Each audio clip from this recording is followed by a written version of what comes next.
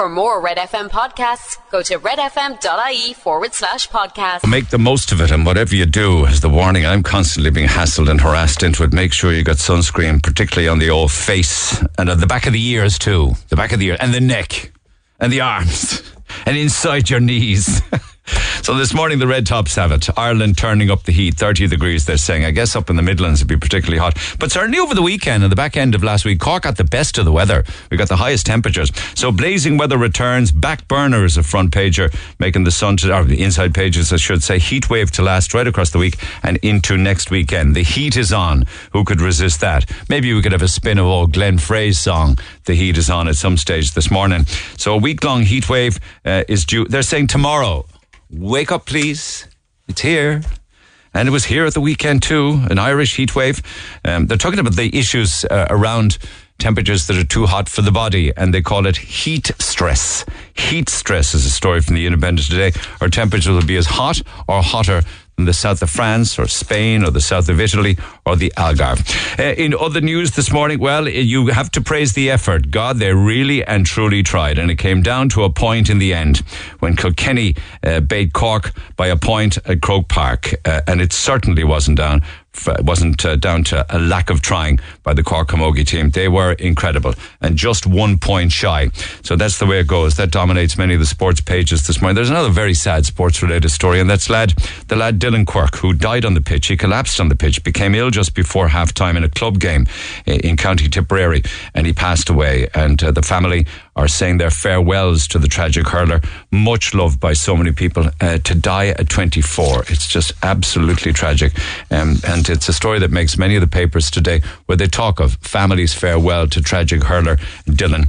In other news, you might be in the middle of a recession right across Europe, or indeed all over the world. I don't know. The only thing I can see that's doing really well these days seems to be the Russian ruble, but I can't make any sense out of that. But certainly as we head into the winter, war, spiraling fuel prices, fears of a recession. One thing it's done absolutely nothing to put the brakes on is the sale of 1 million plus houses. So those that have and those that haven't. And the major rises are being reported, not necessarily in Dublin in 1 million plus houses, but in Cork, in Limerick, in Tipperary, in Clare, and in Donegal. That's a front page of this morning's Indo, while by contrast then, Sinn Féin are calling for a ban on evicting renters. It's a story that makes the front page of the Examiner this morning because there's been a doubling now in the amount of notices to quit given to tenants. And that's why there's been a call now for a fresh ban on evictions for a number of renters being forced out of their homes as their landlords have just literally decided to get out of the market and to sell up and get out. So on top of all of that then, in spite of the beautiful weather ahead and the high temperatures, it'd be great now to have solar panels these days. Particularly, it would be fantastic. Imagine if you had a solar panel where you had some kind of a battery attached to it. I mean, imagine you can do that. I don't know, can you retrofit solar panels? I've got 2 solar panels on the roof. Wouldn't it be a great thing if, for instance, you could plug it in so you were generating your own power? And you could go, would it be from DC to AC? So you could literally plug in all your equipment and you're running it off your solar panel? I don't know how effective it would be in the winter, but millions are at risk now of power cuts this winter, according to the Mail this morning. And we are the worst prepared in Europe for power cuts, they're saying, that undoubtedly could be coming down the track. Health is never far from the papers, and the Echo's front page today is the 3,000 children in Cork and Kerry who are on waiting lists for just an initial contact with regards to children with disabilities on Lisa. They can't even access getting into the service, never mind being dealt with when they do get some kind of an appointment. And we have no Parkinson's care nurses in Cork, according to the Echo as well. On top of all of that, we need to live with the after effects of COVID-19 and the changes to lifestyle or sickness, or indeed long COVID, which really and truly, firstly, I think you can fairly say at this stage that there have been health issues regarding the vaccinations for people. God knows I spoke to enough people on air who were fine before it and had all sorts of health issues after the vaccination. And then for those who had COVID, those still suffering with long COVID, and I was only talking about a week, maybe 10 days ago, with the girl who spent something in the region of 19 or 20 hours in bed, just gets up for a couple of hours in the afternoon, has absolutely zero energy. always fine before COVID. But they are talking about issues that maybe be better for your mental and physical health, and one is getting out for a walk. I love the stories that make both the UK Times and the Mail this morning, where they say a 2-minute walk after a meal helps to fight all sorts of different ailments, including diabetes. But one other thing that can help an ailment, or maybe stop you from getting sick or getting heavy, or whatever the word you want to use in regards to putting on weight, and that is, don't be gobbling up all of these bargains in supermarkets, they're saying, because an awful lot of the time the 2-for-1s or the half prices, it's on the bad stuff, the sugary stuff. And they're saying that get back to the old days of going to the shop with a list and stick rigidly to the list. Avoid the centre aisles of Lidl and Aldi, I suppose. This is just me, like, I'm the magnet to the centre aisles. I never need any of the stuff there. I'm getting slightly better. I'm kind of walking past a lot of the gardening stuff, I think probably because I bought it all before. But anyway, consumers should stick to a shopping list in supermarkets. Don't get caught out by the special offers they're not bargains at all. They may appear to be, but they're not. So stick to the way it used to be generations ago. Stick to a shopping list. In fact, I'll be coming back to generational comparisons a little later on, because apparently they are interviewing many parents of children now, and the parents of the children now are comparing their own childhood and their own parents. Not too kindly, I have to say. I think it's a really bad bit of form where they're saying that they're better parents than their parents were to them. But I have the research to back it up, so that's later on. Would you love this in Cork? Apparently there's a chain of restaurants called Karen's Diner. Anybody listening to me now that's ever been in one of them is opening in Dublin, and apparently its calling card is that it's famous for its rude staff and intentionally atrocious service. Apparently people who want to go and get really bad service, pay for the privilege, and then be insulted, love going to Karen's Diner. So apparently they're opening a branch of it in Dublin. They call it a novelty restaurant, an interactive dining experience. I think that would be fun, wouldn't it? I remember going to the Fawlty Towers night in the Metropole Hotel months back, where you were fed by the cast of, well, there were actors playing the parts of Basil and his wife and Manuel and what have you. It was great fun. So it's probably up there like that, but an awful lot worse. I mean, I can't even repeat some of the stuff they have in the papers today, like except 2 of them that they do make that possibly might get away with. One was calling a teenage girl a tart. I mean, you just can't be doing that. And another one was asking a girl if she was on OnlyFans in front of her father. That's probably a little bit over the top. And then over the top, in the UK, they have done research. Lynx, who make the spray deodorants, and they've literally gone around the UK trying to find the whiffiest blokes, the guys who don't use deodorant. And apparently it's men in Birmingham, followed by men in Nottingham, Manchester, Glasgow, London, and so on and so forth. I wonder if you were to pick a county in Ireland where men use the least amount of deodorant, what county would it be? Text 0868 104 106. But apparently nearly half of the men in Birmingham, where they film Peaky Blinders, say they hate spraying their armpits. They don't even use roll-on instead of the spray.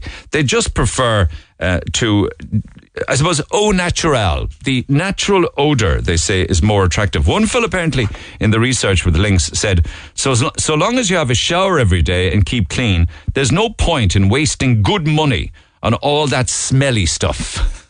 You see some of the cans now, they tell you 48-hour protection, like that you get 2 days and nights out of one spray. Really? And finally, there is a story making the Mail today of, you'll know Line of Duty. I think it's gone now. I don't know if they're ever going to bring it back, but Aidan Dunbar was the real star of it. And a lot of the time he was a star because he had these fabulous sayings. One of them, of course, was to do with Jesus, Mary, and don't forget the wee donkey. Do you think I just came down the lagan in a bubble was another one. There were many of them. There's a lovely Mail article today saying that he made that up on set. It wasn't written in a script or anything. It just came out. The wee donkey line. They even made mugs, T-shirts and even Christmas cards to the line of the wee Aidan Dunbar's The Wee Donkey. He says in the Mail that he gets people shouting at him, "How's the wee donkey?" as he walks down the street after his famous ad-lib online. And it just fondly reminds me of the late, great Cara O'Sullivan, because I used to often meet her. And the last time I actually met her was down in Douglas Court Shopping Centre, and sadly she passed away some months later. But I remember she said to me, because she was surprised to see me, she said, "Oh my God, Jesus, Mary and Joseph, and don't forget the wee donkey. Except that Cara said, the little donkey. So I don't know whether she was saying it before Aidan Dunbar was saying it, or that Cara heard it on Line of Duty and picked up on it. But it was a lovely reminder of a great Cork woman when I read the article this morning. Anyway, text 0868 104 106. Cork's #1 talk show.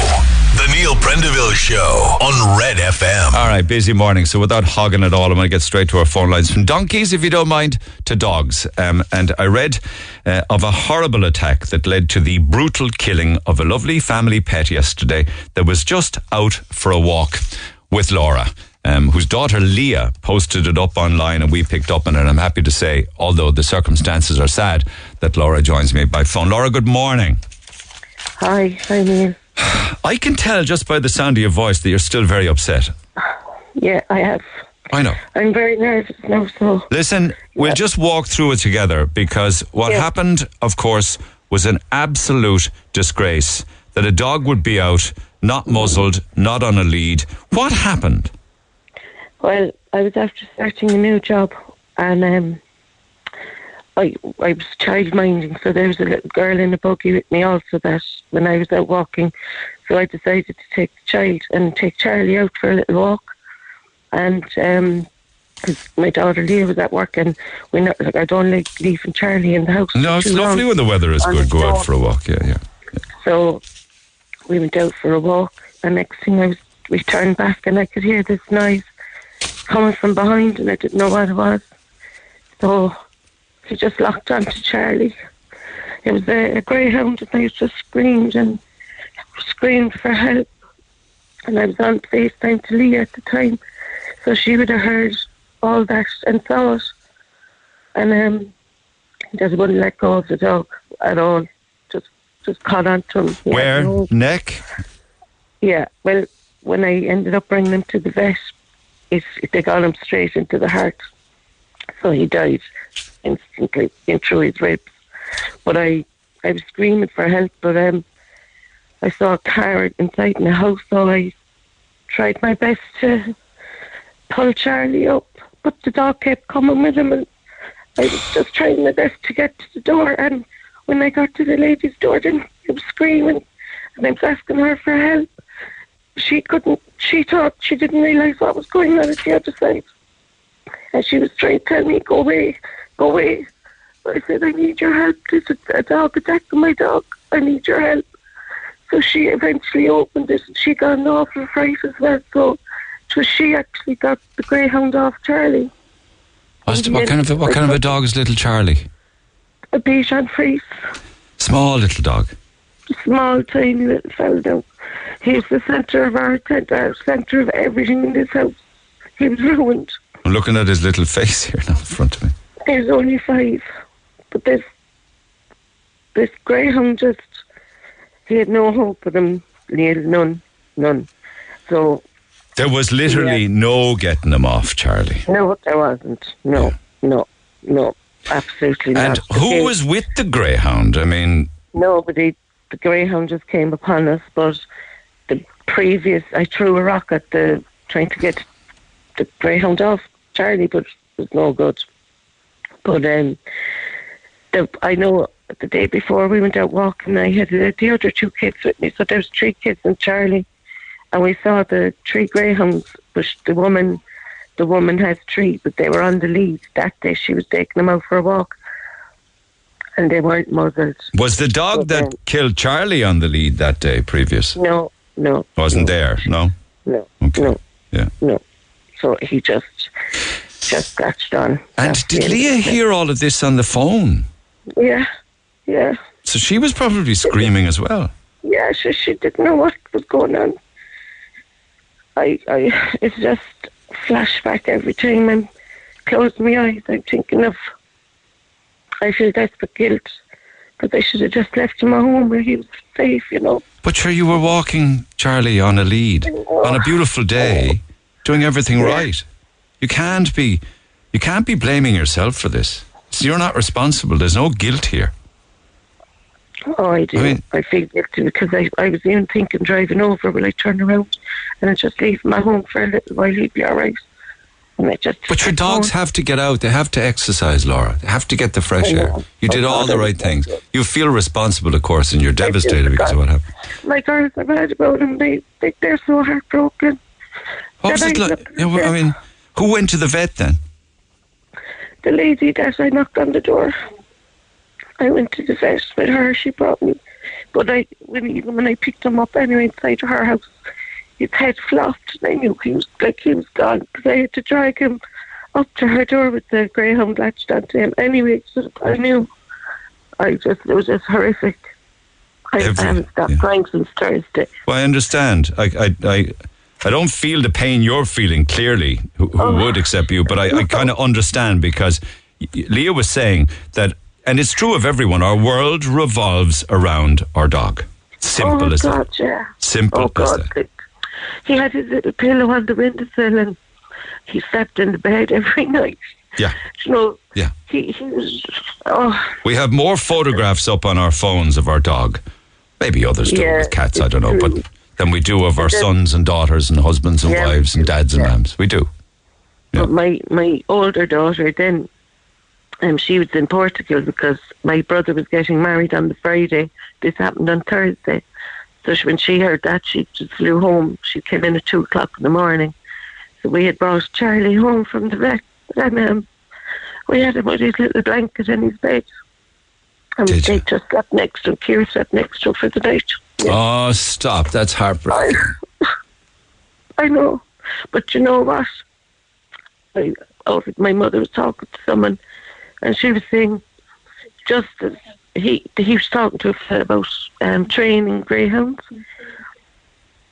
He trains them, and they said, look, if the dog wasn't there, that it would have been the child he would have latched onto. So I suppose. Well, I don't know. Whatever way they're trained, you know what I mean? Yeah. They're trained to kill. They shouldn't. Absolutely, it's disgusting.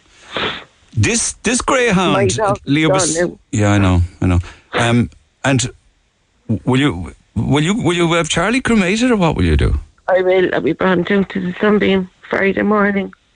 So he'll be cremated. Yeah. And I went to the guards as well. So and then obviously I'd only started the job, so I'm out of the job now, and then I'm out. My dog's gone, so I gained nothing by bringing him over there. Why are you out of a job? I couldn't go back there now, Neil. I'll have to. No, I just couldn't. No, it's too heartbreaking to me.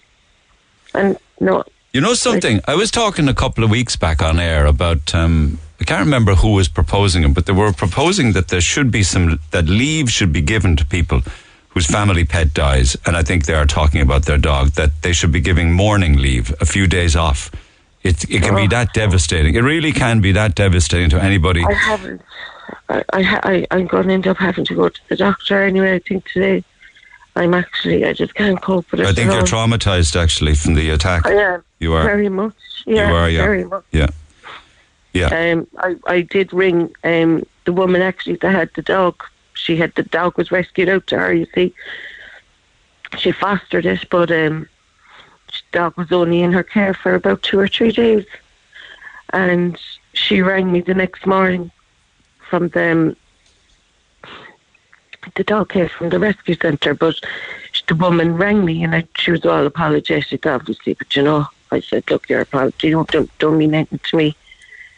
How did the dog get out, did she say? Did you ask? She said the gate was left open. Yeah.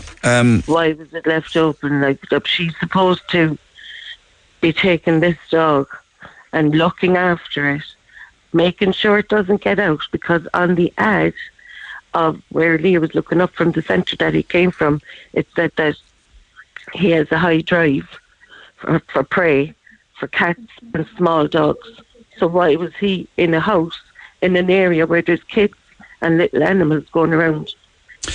It says Pepper would be happy to be an only dog and has slept downstairs in his foster home on his own with no problems. He has high prey drive. He does react to cats and small dogs. He will need a home without neighbouring small fluffies. What that means is he will need a home that's not anywhere around small dogs. He's an ex-racing greyhound, confident young greyhound, full of character, walks on a lead, really enjoys getting as much fussing as he can from humans around him. He likes to be the centre of attention. Not keen on sharing his space with other male dogs. Does try to be the boss if he can get away with it. Clever and opportunistic. There are lots of warning signs here about this dog. There is, yeah, absolutely. Why was there? Why is it in the care of that woman? It just shouldn't. So was this dog, this greyhound, ex-racing greyhound, in a housing estate? No, it wasn't a housing estate. It's like a small little bit of a built-up area. It's off the road. In like to look at it, you think it was a wooded area. Okay. But there are a load of houses there. Okay. Leah was very critical, though. All thanks, Leah said, to the careless behaviour of this rescue centre for giving this monster to this woman. Yeah. Who cannot be bothered to close her gate. Now, that can happen to anyone. God knows we've all done that. The gate's not closed. Who left the gate open? Who left the immersion on? You know the way it is. I know. But I made contact with the rescue centre, and I asked her, I want the dog to be put down anyway. Do you? Yeah, I do. Because he can't keep, if you get another opportunity, it could be a child, like the child I had. It could be a child the next time. I know I've lost Charlie. We've lost Charlie, but at least, the baby is still intact. It could have been a lot worse for me.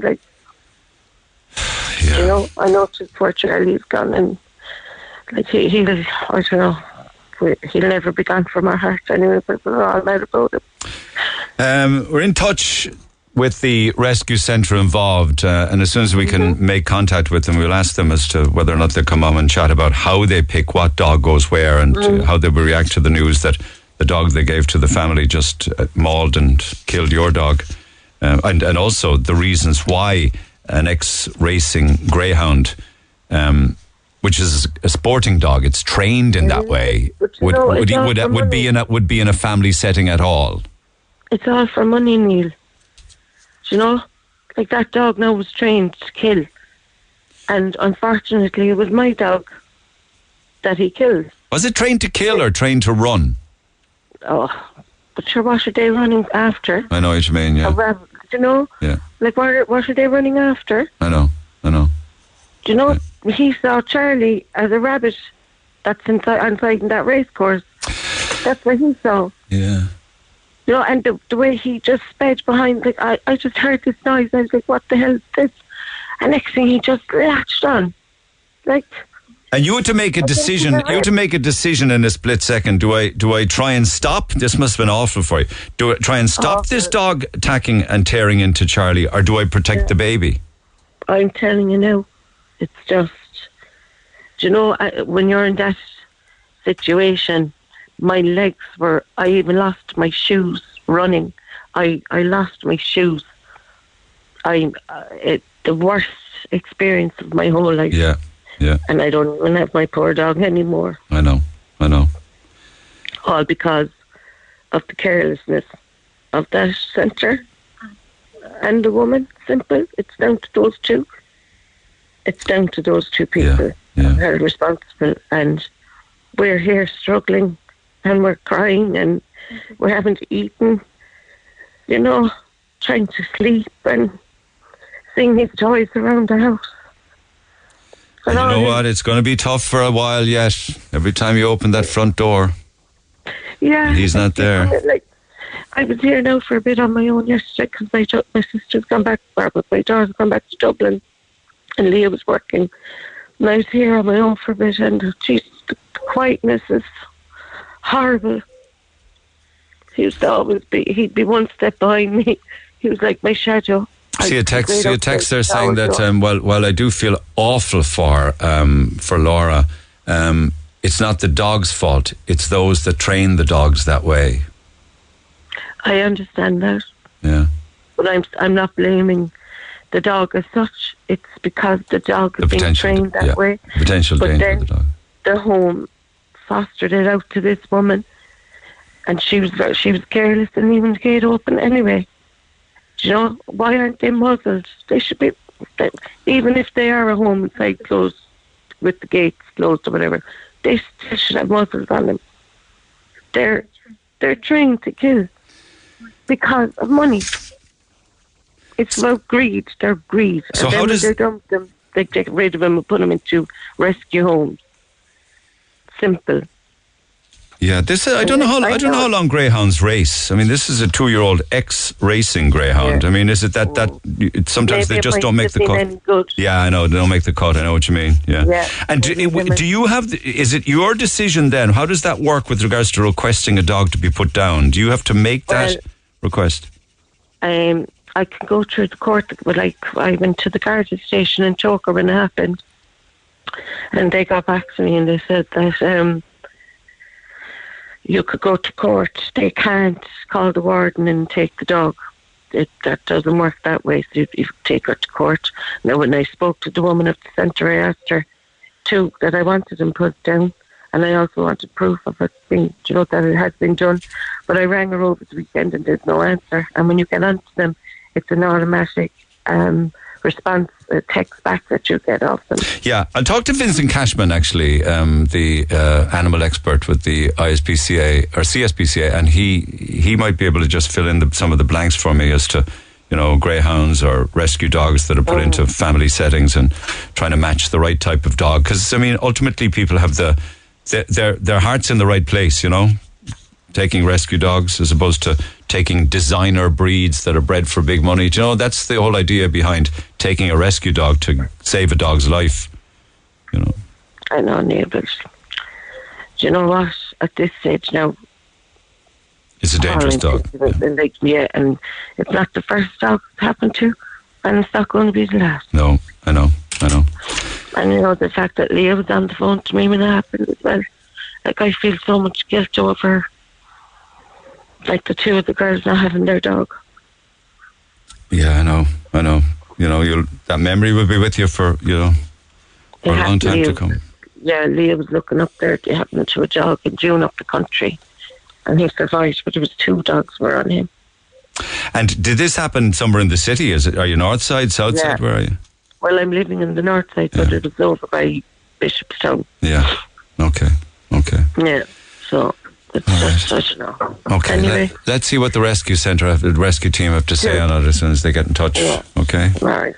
Thanks. All right, Laura. Tough. Thank you for coming on. I know it wasn't easy. I appreciate you taking the time. Cheers. Bye. Text 0868 104 106. I see texts on this. Back after the break. Talk to Neil Prendeville now.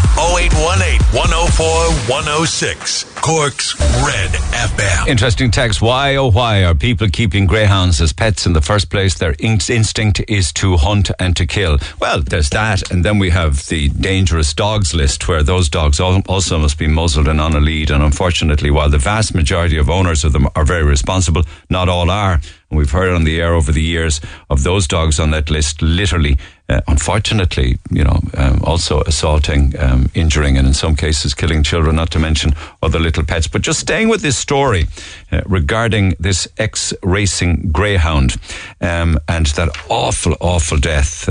Laura was talking on behalf of the family because she had Charlie out on a lead, small little Bichon Frise. Just put a call into Vincent Cashman of the ISPCA. Joins me by phone. Vincent, good morning.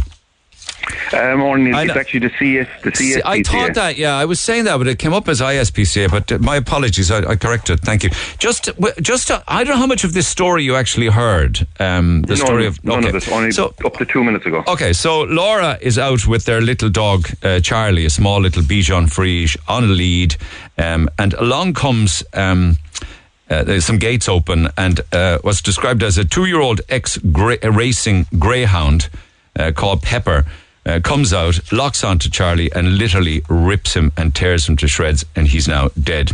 The greyhound, the ex-racing greyhound, was given to whomever the people are as a rescue dog. And the description of him, I read on the air this morning, is that Pepper would be happy to be an only dog. He has a high prey drive. He does react to cats and small dogs. He will need a home without neighbouring small dogs. He's well able to express himself. He's clever and opportunistic. likes to be the centre of attention. But the real issue here is, for me, is that he has a high prey drive and reacts to cats and small dogs. Charlie is dead, and this ex-greyhound, racing greyhound, did the killing. Are greyhounds dangerous? Generally speaking, no. But greyhounds, or in particular any of the retired greyhounds, they're sight hounds, so they'll hunt on sight. So it's if there's a movement there. The vast majority of them, and we've rehomed a good few ex-racers here, are no issue whatsoever. They have done their time in the track. They just want to, they're couch potatoes, like lurchers. They just want to sit down and relax. But you will still have some of them that these guys were bred to chase. So unfortunately, as in this case, the dog, now again, I'm very, very new to the information on this. Did he get out of a garden? Did he get off a lead? Did he jump a fence? There could be a whole load of different reasons why the dog no lead, no muzzle, no fence, an open gate. Here's another part of the description. Pepper does try to be the boss if he can get away with it. He will need someone to help him understand boundaries. Mother of God, if we were having this conversation after a child was attacked, mauled or killed, the warning signs are here with regards to a dog like this, surely. Anyway, you don't have to comment on that. You don't know the dog. Well, you see, basically, Neil, once a dog, and it can be any dog, right? They give you warning signs, okay? But unfortunately, the way things have gone, it's down. Everything is down to the dog owner. Okay, so no matter what happens with the dog, it's the dog owner is blamed, right? You're sometimes you have a dog that simply cannot be rehomed, and he can't be rehomed because he poses a threat or a danger to the public or to pets, right? Now, you will come across dogs like that, but if you go to, nobody can 100% guarantee. If they have 8-foot walls, their garden is roofed, no one can give you 100% guarantees the dog will never get out of the garden. Yeah. It's on those occasions, that's when the damage is done. Again, you don't have to comment on any of this, though. He'll need someone to help him to understand boundaries. He's clever and opportunistic. He has a high prey drive. He does react to cats and small dogs. He'll need a home without other small dogs. All of that would lead me to believe that this dog, and what you're saying, should not be rehomed, is it? Well, generally speaking, if you have a dog like that, again, not knowing all of the facts, I have no doubt there would have been a home check done here, and the garden could have been very, very secure, but a gate may have been left open. There could be a list of different reasons. Oh, I know that, but I understand that, but I'm just saying on all of the warning signs, another one I didn't give out, he's not keen on sharing his space with other male dogs. You don't have to comment on this because it is talking about a specific dog, but just generally speaking, with all of those kind of warnings about a dog description, is rehousing the best way to go, or no, putting the dog? Not all the time. What is the alternative? Putting the dog down? Putting the dog to sleep. Yes. Okay. And it is one of the most difficult things that anybody in animal welfare or working with animals has to do. But you don't get into animal welfare to pick the 90% of the work. You pick the 100%. And sometimes a decision will have to be made for the betterment, one, of the dog, because you're probably putting off the inevitable, two, the risk to other kids, and we've had 2 deaths in Ireland in the last 12 months, and to small animals, and just serious injuries to members of the public. That's why we have a restricted breeds list. I mean, not that greyhounds should be honest, by any stretch of the imagination. Okay. But if animals are showing you signs that they are unsuitable for homing, or if the list is there and it's this and this, then a decision would have to be made. Look, maybe the best thing to do is put the animals. And why is there even a need to house ex-racing greyhounds? What happens to greyhounds? This is only, if this is the same dog now, let me say, it comes with a caveat. But why would a 2-year-old be an ex-racing greyhound? It might be prone to injuries on its feet. So sometimes after going around the turn, it might have broken a toe. It could have had an injury that would prevent it from being raced anymore. There could be a multitude of different things. But generally speaking, it's an injury. And when greyhounds can't race anymore or don't make the cut, what generally happens to them? Generally, there's been an awful lot of press about this, Neil, right? And about the amount of greyhounds being bred and registrations and bits and pieces like that. The greyhound board, and there are plenty out there trying to rehome greyhound, and they rehome them as best they can. But some would be put to sleep, yes. Yeah. You were making the point earlier there that they when they do the checks on where they send rescue dogs, a lot of these dogs are psychologically damaged dogs, aren't they? Because they would have been abused or maltreated, cruelty, probably a lot of them beaten as well. So psychologically they need to be careful. Some would, but the vast majority of dogs that are ending up inside in pounds or inside in shelters in Ireland are dumped. There may not be anything, they may have experienced no cruelty, no beatings or anything like that. But it's the fact that they have just worn out their usefulness. Okay. And what does that mean, worn out their usefulness? As they grew out of a pup and they were no longer manageable, is it? The main one over the last 2 years, right, is COVID. Everybody and their grandmother had a dog. And then we've had people, and they were blatantly honest with us. Look, I went to surrender the dog. The dog is 6 months old or 9 months old. We're back to work and we've no time for it. People should, and we had this discussion 2.5 years ago, Neil, that the place would be glutted with dogs, and it is now. And why then could they not come up with some kind of? Did they not bond with the dog in the space of that 6 to 9, 12 months? Did they not kind of say, I just could not part with the dog, regardless of my circumstances? No. We're seeing two different types here. People who spent, and even though there has been the odd caveat to that.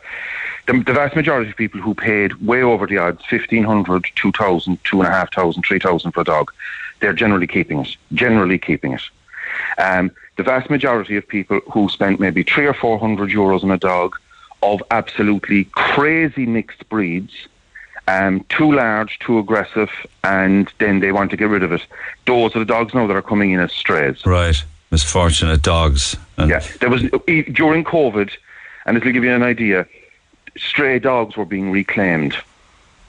So any strays that we got in here were being reclaimed within days. Yeah. No, they're not. No, they're being dumped. Yeah. And where did they bring them to dump them? Did they just take them? Oh, they're just picked out. They'd be found by a member of the public.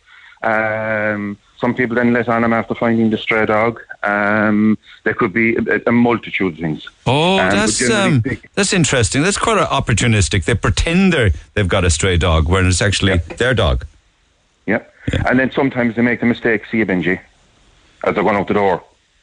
And then you know by the dog's reaction to them that this isn't a new thing. This isn't a case of, I've just picked this guy wandering down Patrick Street. They can't even get the lie right. I mean, I'm not talking about an Irish wolfhound in a one-bedroom apartment now, but they just don't even know that the dog is going to get very big. Some of them, we have dealt with some very, very large breed dogs that people got and they kept them in tiny houses. And then they find out afterwards, the dog is on the restricted breeds list. I didn't know. And again, we've discussed this till the cows come home. No homework done. And in particular, the amount of people now, we'll say on the restricted breeds list, you have the likes of German Shepherd, Alsatian and so on, right? Belgian Malinois should be on the restricted breeds list. Belgian Malinois is turning up everywhere. Where are they coming from? Being bred here? People are breeding them. Yeah. They're breeding them, and because they're not on the restricted breeds list, they're like a skinnier but far more agile German Shepherd. Okay. And how many of these are still seen just wandering around the city or the suburbs? Thankfully, the vast majority of time they're on a lead. But you do get them. We're getting a stream of them coming in here. Of reports or dogs? Or both. Okay. What happens now in the event, just finally, what happens in the event of Laura wanting this greyhound put to sleep? Now, many people are texting already saying, it's not the dog's fault, that's not fair. How does that usually work? Does she have to go to court? What they'd have to do, they'd have to go to court to do that. The judge would make the issue on that. Okay. But an animal warden wouldn't make it, like, no? No. A dog warden won't make that decision. That would be down to the judge. The wardens may or may not secure the dog for the length of time that the court case is going on, and until a judgment is made. But sometimes it's very easy. It's very easy. I explain another case to you, Neil. A couple of years ago, there was a case where there was a woman very, very badly attacked by a dog. So much I took 4 guards to take the dog off her. Right, her upper arms were completely destroyed. She was trying to protect her face, and she had done nothing wrong to the dog. The dog just turned. Right, again, one of these crazy breeds, and she was destroyed. And a lot of people come out, it's not the dog's fault, it's unfair enough, the dog was put to sleep and the whole lot. And I said, this lady can't even plug in the kettle. She can't flick a light switch. Because of her injuries? Because of her injuries. Okay. She's going to have difficulty getting dressed for a while her injuries are healing. She's lucky she's actually alive. So for people to come along and say afterwards that, it's not the dog's fault, it's not the time for it. It's irrelevant whose fault it is, the injuries have been sustained. And sometimes then a tough decision has to be made. Yeah, but that tough decision, on what basis is it made? Because that could be just revenge. I need my revenge. I need the dog put down for revenge. I think, again, Neil, it's very easy for us to say that when we're not the person that has been attacked. Yeah. I think that is a question that needs to be answered to the person. Do they want this dog put to sleep because of it? If that dog got out of the house and killed somebody, what would be the discussion then? Yeah. And I mean, over the last 12 months, and the best thing in the world in Ireland was, and other people now will argue, and I can see your text messages are coming in hot and fast when I say this, the restricted breeds list in Ireland has saved lives. It has saved lives. And it is down to Joe Public to obey those rules. If they have a dog that has potential to kill something or kill somebody, it takes extra care. But it's the system over here. We were dealing with a girl, an Irish girl, she came back from Germany there lately. She brought her dog back. Her licence is €120 a year. Okay? Now, if they have what they call a restricted breed, right? They're not a restricted breed over there because they've great dog ownership. But if they have a dog and they have a German Shepherd or a Doberman or something like that, they have to, by law, sign up to dog training classes. The classes work out at €100 for 10 weeks. And you have the option of doing more classes afterwards. It's only a tenner a lesson. And the vast majority of people over there get the extra lessons because they want to be a responsible dog owner. And when they do that, they can bring their dogs onto the trams, the buses, into coffee shops, into restaurants, because they know that the dog is actually well behaved. You couldn't do that here. Why? Because there's no training.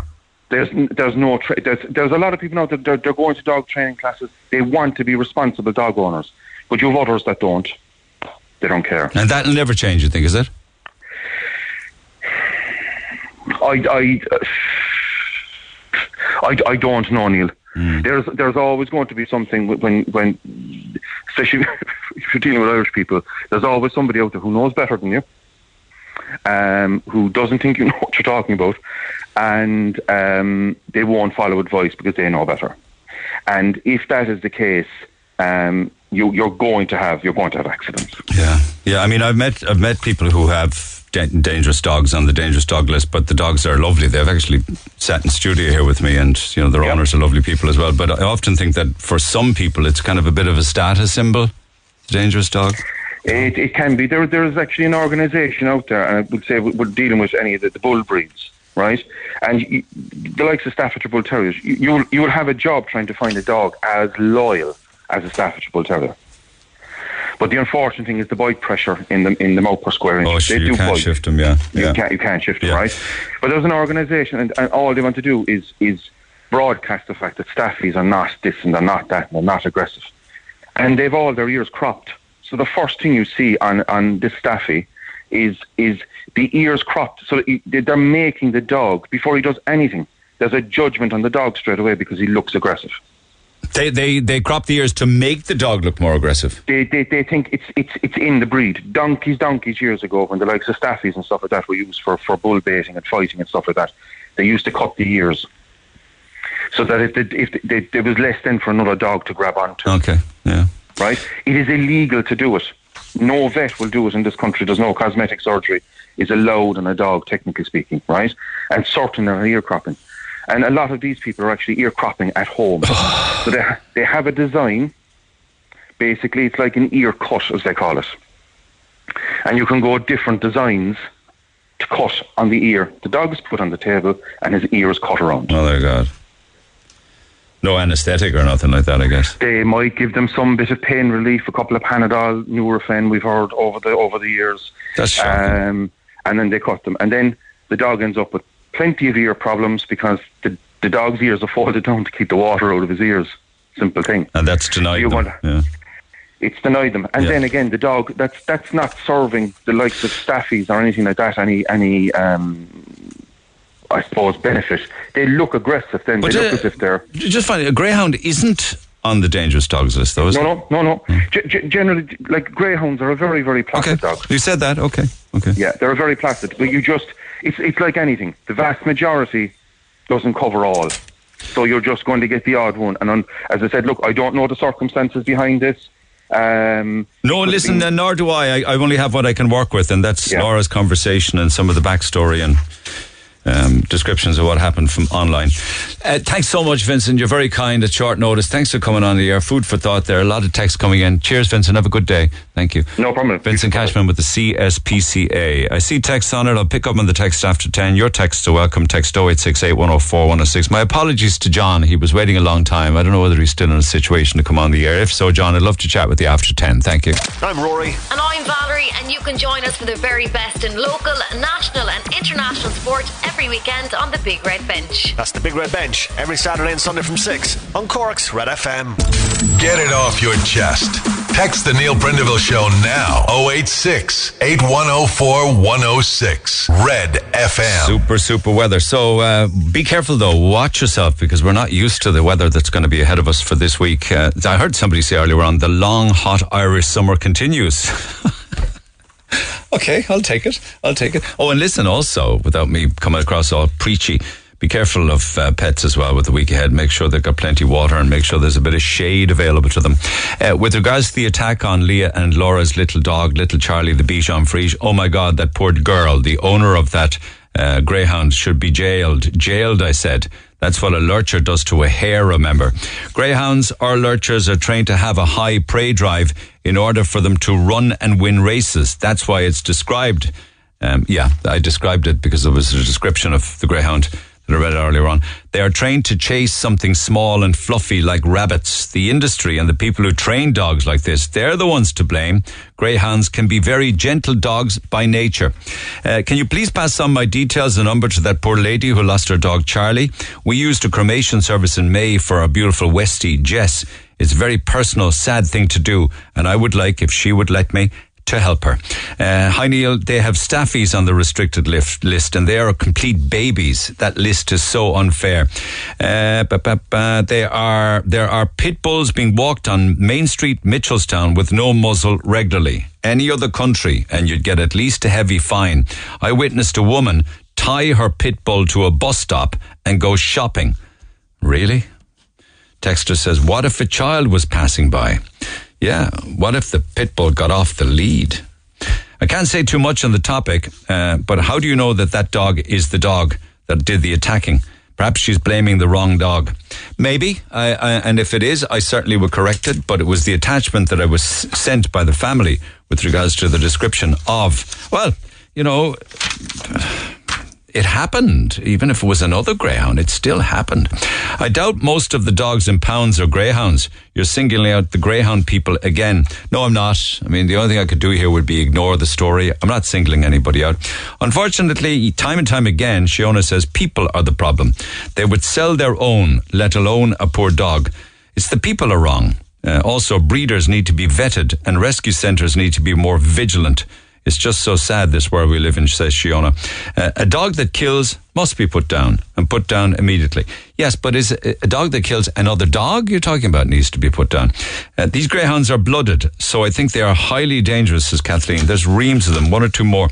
The same thing happened to my dog. She's a medium-sized lab collie. I was just leaving my house, and a female lab did the same, grabbed her around the neck.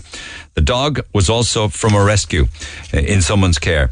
Off the lead. Thankfully, another woman came along and we separated them. My dog was okay, but I was absolutely traumatized. My sister's little Yorkie was attacked yesterday by an unleashed staffy. It caught him by the neck. I had to run him to the emergency vets. Got stitches in the neck, but the poor little fella is traumatized. He was so lucky. That was another unleashed dog, staffy. It's rare you see a staffy with cut ears, Neil. He's referring to bull staffs. Whichever, the idea of putting your dog up on a table, giving the dog a few Panadol and redesigning their ears with what, like a scissors? I have a dog with very similar traits. He doesn't like sharing his space with male dogs. So you're telling me I should put my dog down? I'm not saying anything. I'm just covering the story.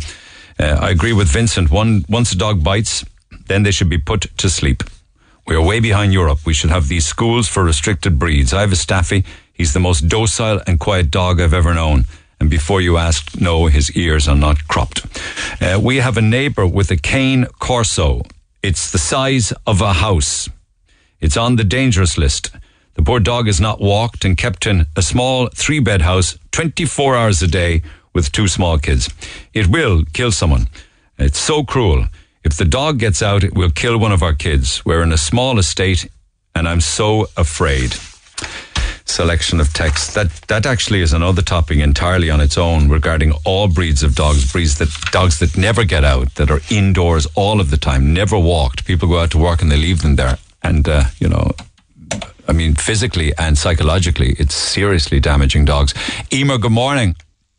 Hi, how are you? Thanks for coming on the air. Lengthy text, but what's on your mind? I kind of just tuned in there last minute. Basically, I have 2 German Shepherd dogs that are considered dangerous. So, technically they have to be muzzled when I bring them out of the house. Kind of don't keep them unsupervised with children and stuff. Okay, I don't have the dangerous dog list in front of me. I can dig it up here now on my phone while you're talking. But is the German Shepherd on it? Yes. Okay, all right. Okay. Yeah.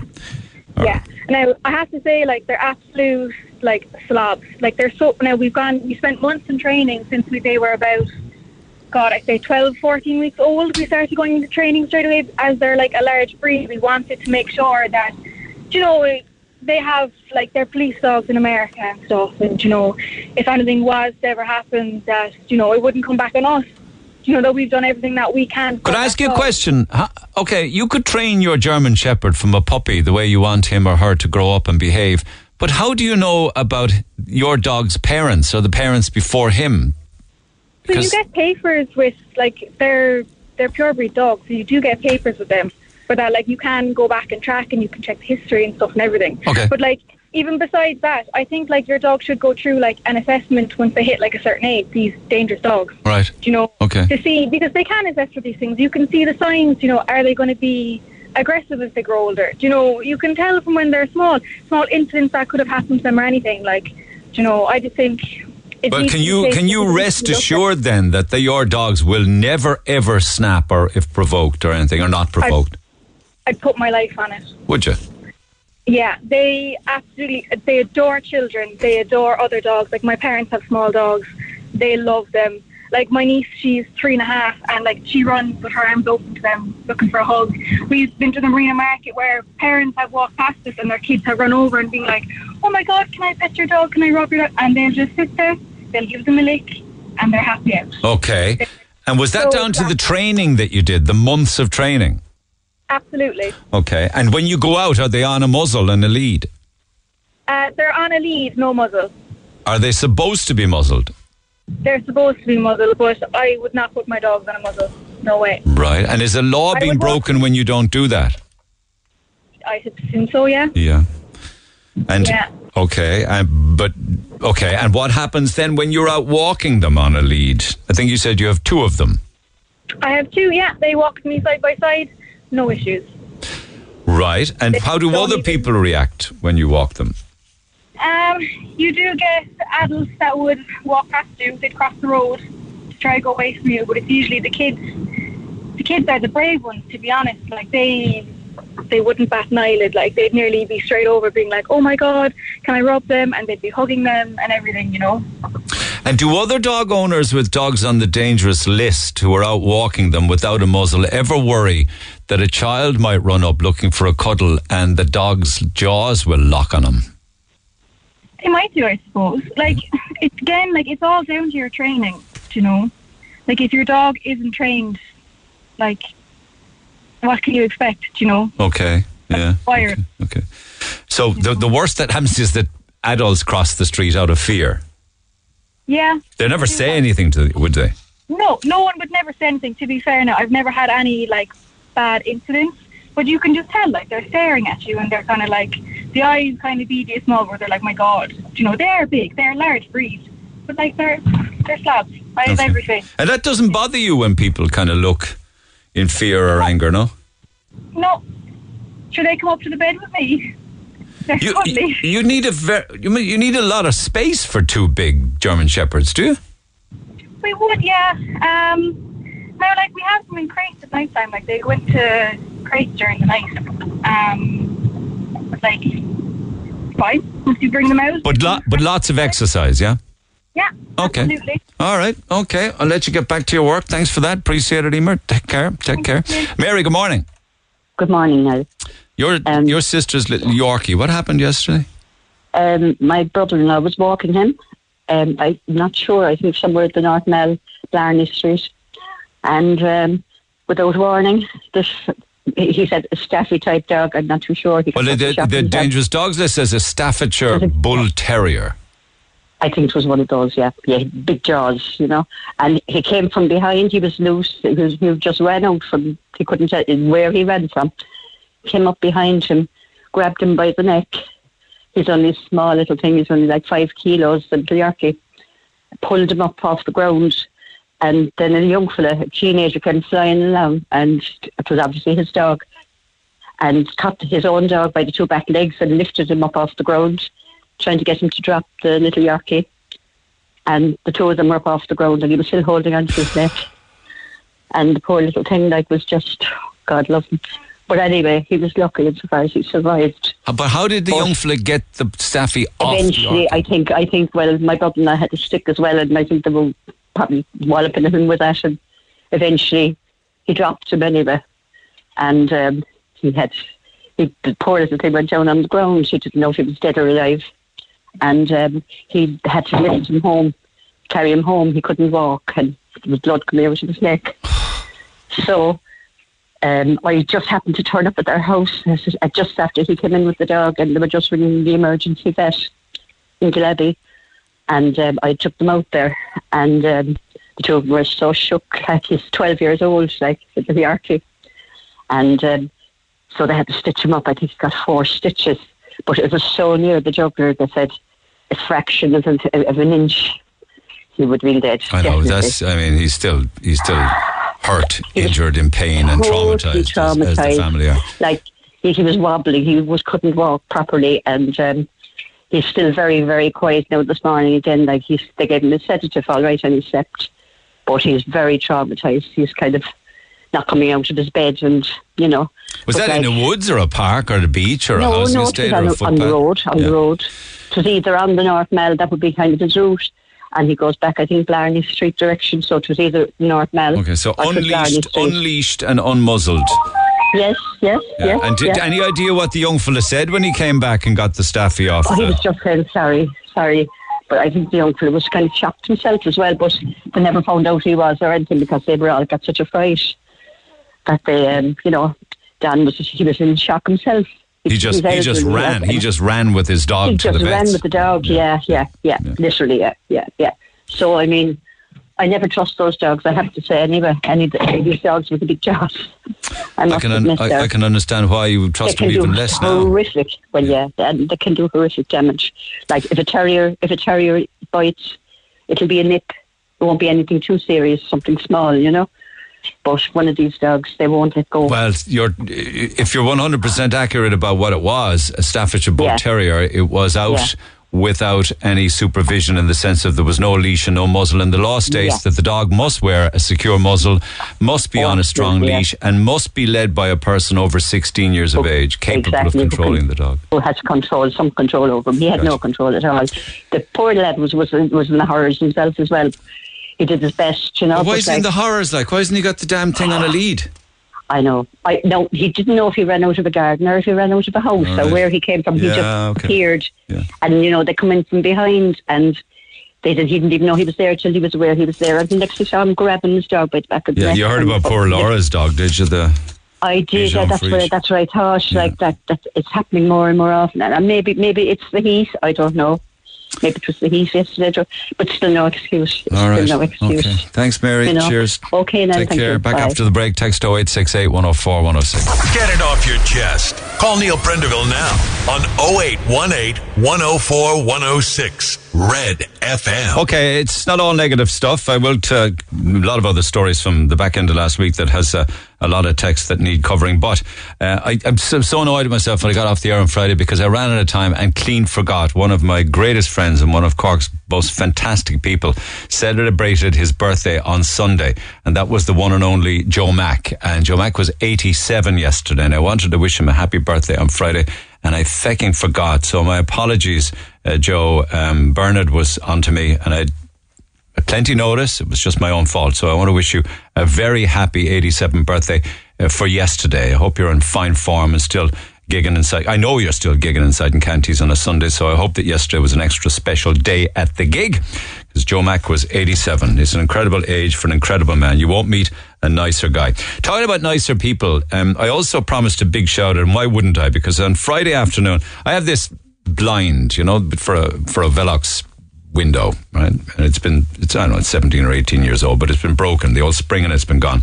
And I was trying to get it repaired, and I couldn't get it done in the city. The few places that they didn't have the spring, and it was too old and everything. But the lads out in Douglas told me the only people that will be able to fix that blind for you is the curtain shop. It's called the Curtain Shop. It's also E&R Blinds down in Macroom. They're just behind the old Triangle. So I brought the blind down to them as I was heading west on Friday afternoon. I called in, and I had the most entertaining, funny half hour with the staff down there that I've had in a long, long time. They are just a bunch of characters. It's an enormous place in there. It's like a factory setting. It's huge.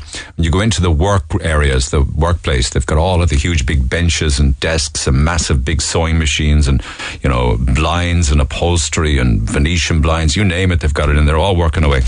So we had a good laugh down there. We really did. We were chatting away for half an hour. Great stories. And I want to wish them well. They did the business on it and fixed the blind, and I went away one happy man.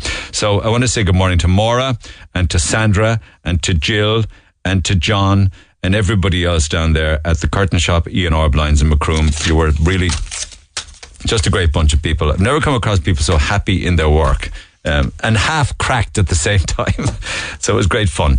So lovely chatting with you, and thanks for listening for so many years. I do appreciate it. Text 0868 104 106. Listen, there was a story in the papers this morning. I was reading it online. I see the Examiner carried as well. The notice for tenants to quit has doubled in the last year. It's nearly 6,000 now per year. A fresh ban has been called now to literally, we had the stoppage on eviction notice for a lot of COVID, and then it was lifted, the temporary eviction ban. Sinn Féin want that reintroduced, that there would be a ban again on evictions, because it continues to increase. And the main reason literally is that landlords want to get out of the market. They want to sell up. And why would they want to sell up now? Because property prices are high. And they probably see, with a recession coming, property prices dropping again, as they do. What goes up must come down, goes back up again. So that's the reason why for the timing. So the PRTB have announced the figures and there's fresh calls for a ban on evictions. But it got me thinking. I saw an article at the weekend then, or the lads did, with regards to Cork Bio. Now, I also dealt with this story way back. It must have been maybe 2017, 2018, that kind of thing. And I think maybe the Irish Mirror also carried it, because I was Googling the story. You might recall Apollo House in Dublin. That was one of the more famous stories that made the news in 2016 when activists went in and took over Apollo House, and they were in there, and then you'll remember the security guards that were called and the Gardaí and everything. But back in 2017, a group of individuals, members of the Connolly Youth Movement, there's an article that made Hot Press some time back and Hot Press said that they broke into a city centre business and set up camp there. It's a house right next to the Granary Theatre, right across from Prez. And they've been there, and they're still there, and have been since 2017. And if you don't know it, the Connolly Youth Movement support the occupation of derelict buildings to use as homes for people.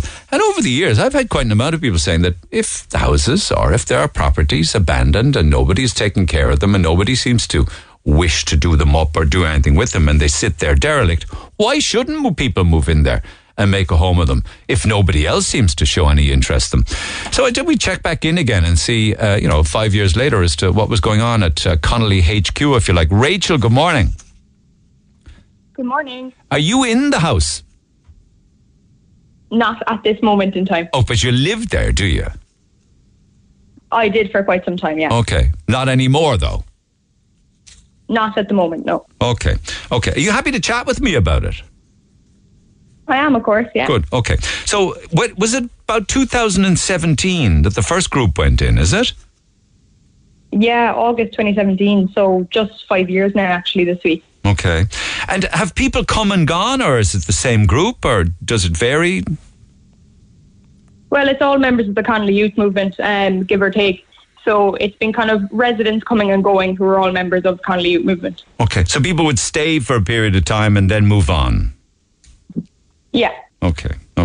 And what's it like? Is it a kind of a terrace house, 3-bedroom originally, or what? It's actually, it's very similar to the homes on College Road that I suppose a lot of people will be familiar with. Right. It's very large. It's 3 stories. So there's about 8 rooms, I'd say. Right. Okay. And can you just walk me through the interior? Because we had wanted to go and visit, but apparently that's not possible at the moment, is it? Yes, we have builders in at the moment for structural repairs. Right, good for you. Okay, so are they all converted to bedrooms and a communal kitchen area or what? Yeah, so we have like a dojo or a gym inside, and then the rest are bedrooms, bathrooms, and a communal kitchen and living room. So then, it's quite big, like it really is. Yeah. But it's pretty well equipped at the moment in time. Because when I was reading about it some years back, there was no central heating, there was no electricity. Is that still the case? That is still the case. So there's still no electricity or heating, just because they can't be hooked up because we're missing a very important number to ring up the ESB. But you know what? We really do get by, and people pay into what we call a barracks kitty. Yeah. To sustain things like gas and all the rest, because that's how we're cooking as well as heating the place. Okay, so with like a super sir or a gas barrel attached to the cooker. No, so what we have is the small little gas cookers with camping gas essentially hooked up to them. Okay. The bedrooms described as quite damp. Is it tough in the winter with no heating and dampness? It's tough, all right, but I think we really ended up getting the hang of it eventually. We didn't really have a choice, and getting kind of damp traps and dehumidifiers. And they fill up fast, but they really do make the difference when people are looking after them. Okay. Were you there at the beginning, when people went in first? Because I was just wondering, it was described in Hot Press at the time as the furniture is dingy, covered by old faded blankets. Has that improved? That has improved a lot. I was not there at the beginning, but people who would have been involved in the project, just helping external to the Connolly movement, would have visited it quite recently and seen a massive improvement. I would say we've really gotten the place together. I really hope no one would describe the furniture as dingy. I actually think it is a really, really nice communal space now. Bear in mind that was 2017, in fairness. Yeah. So you've probably done a lot of work since then. Does anybody, do you know who owns it? We don't. We have been trying to find out, obviously, but kind of through the land registry and other means, we have not been able to find a recent owner within the last 10 years. Okay. Does anybody ever call in all those years asking why you're there or asking you to leave? We did have one interaction with the guards at the beginning, that was not enforced. But usually, you know, when we're out in the garden kind of like planting stuff, people will come and chat and ask kind of, oh, you know, what's going on here? Yeah. So there's definitely a curiosity about it, and it's great to talk to people about it then as well. Yeah, but no legal letters, no city council coming around with eviction notices or anything like that. No, not thus far. Fingers crossed for the future as well. Like anyway. this is not party central. Sure, it's not. It's not as if you're keeping the neighbours up half the night with boom boom music, and it's where you live. Yeah, so like obviously, you know, it would be as one of your producers referred to it, HQ, our little headquarters in Cork for political activity. But also, like, you know, people live there, so like no one's coming in there with, you know, cans and bags or anything, like doing stuff up all night. It's, you know, people live there, they have work in the morning. Yeah, so I read that. Yeah, I mean, in fairness, I did read that. The Hot Press article spoke to some of them back in 2017 who literally got up, got washed up, had a bit of breakfast and went to work. Yeah. Did you make friends while you were there before you moved on? Yeah, you do, of course. Like, obviously, I'm still a member of the Conley Youth Movement, and I be in there quite frequently for kind of branch activity. And I think there's kind of this sense of camaraderie, because obviously when you live in a place where there's no heating, no electricity, you have to put some heads together to kind of make things work. You know, and I suppose the way it is now is obviously I'm not there at the moment, but it's, you know, do you need to use my washing machine? Do you need to use my dryer? And people can, because like we all know we're kind of in this together. We're looking at the same thing. So if people are willing to live in the barracks, we're not just going to leave them without these resources that the rest of us have. Just think. In a normal residential property, you literally put things in the washer or the dryer. Do you guys like? Is it old-fashioned hand washing in the sink with water that you boil on a Primus, or do you go out and get it done? So what we do, we're not into the whole washing board ban me kind of thing. So generally speaking, we have other members living kind of close. So we just say, you know, whoever wants to come up and use my washing machine today, all right, get here between this time and this time. What do you do then for, I mean, you have to think twice about a cup of tea or a cup of coffee. Do I really want it kind of thing? yeah, you wouldn't be on a whim decision. That's anyway. right, No one can half finish a cup of tea or they'd be scolded. And also, how do they plug in their mobile phones or charge their laptops or, you know, watch Netflix on, because you have no TV? Yeah, no TV. So generally speaking, there's a few options. Like what some people do is, you know, they'll charge them at a friend's house or something. But because everyone's working, they might charge their phone and their power bank at work, you know, and then use the power bank until they have work the next day, or something like that. Or else, you know, because people are living close, it's like, you know, can you take my power bank home and bring it back to me for the branch activity tomorrow? So you have to think ahead all the time, don't you? Things that many people take for granted. You know, it's madness, like. Yeah. Like I was reading that the laws around squatting, it's not a criminal offence to trespass. If you are squatting, the owner has to file an injunction in the High Court to move it from civil to criminal, and that's never happened. Yeah, I mean, the squatters' rights is something that's pretty well expanded upon in Ireland. And it said, obviously, like the crime is trespass, you know, like trespass with intent to commit a crime or something like property damage. But God, I think once we got in there, we've really made it a much better place, you know, lifted the inches of dust off of the carpets and got all the plumbing sorted, got all the structural issues sorted. So, you know, I'd say we have been a massive improvement to the place, and I really hope that people around us would say that as well. Oh, I believe it. I mean, God, nobody seemed to care or was interested in it. You're getting structural work done on it now. You did all of that work over the past 7 years. It's a much better situation now than it was before you moved in there. It's a living, breathing home. Yeah, absolutely. What is the law? Isn't there a time involved in squatting where you could stay forever after so many? Is it like something like 7 years or something? So it's actually, the way it works is that if you can hold on to it uninterrupted, so that means uninterrupted by guards or a landlord, for about 12 years, then you can bring it to court. So you don't just get it, you have to bring it to court. and then it's reduced to 6 years if the registered property owner has passed away, and then it's 30 years if it's property of the council. Okay, all right. So you don't even know if it's privately owned or whether it's owned by a bank that went bust or whether it's owned by the council. You don't know. We don't know. No, we don't. But there's always the threat of a knock on the door. Is that a worry?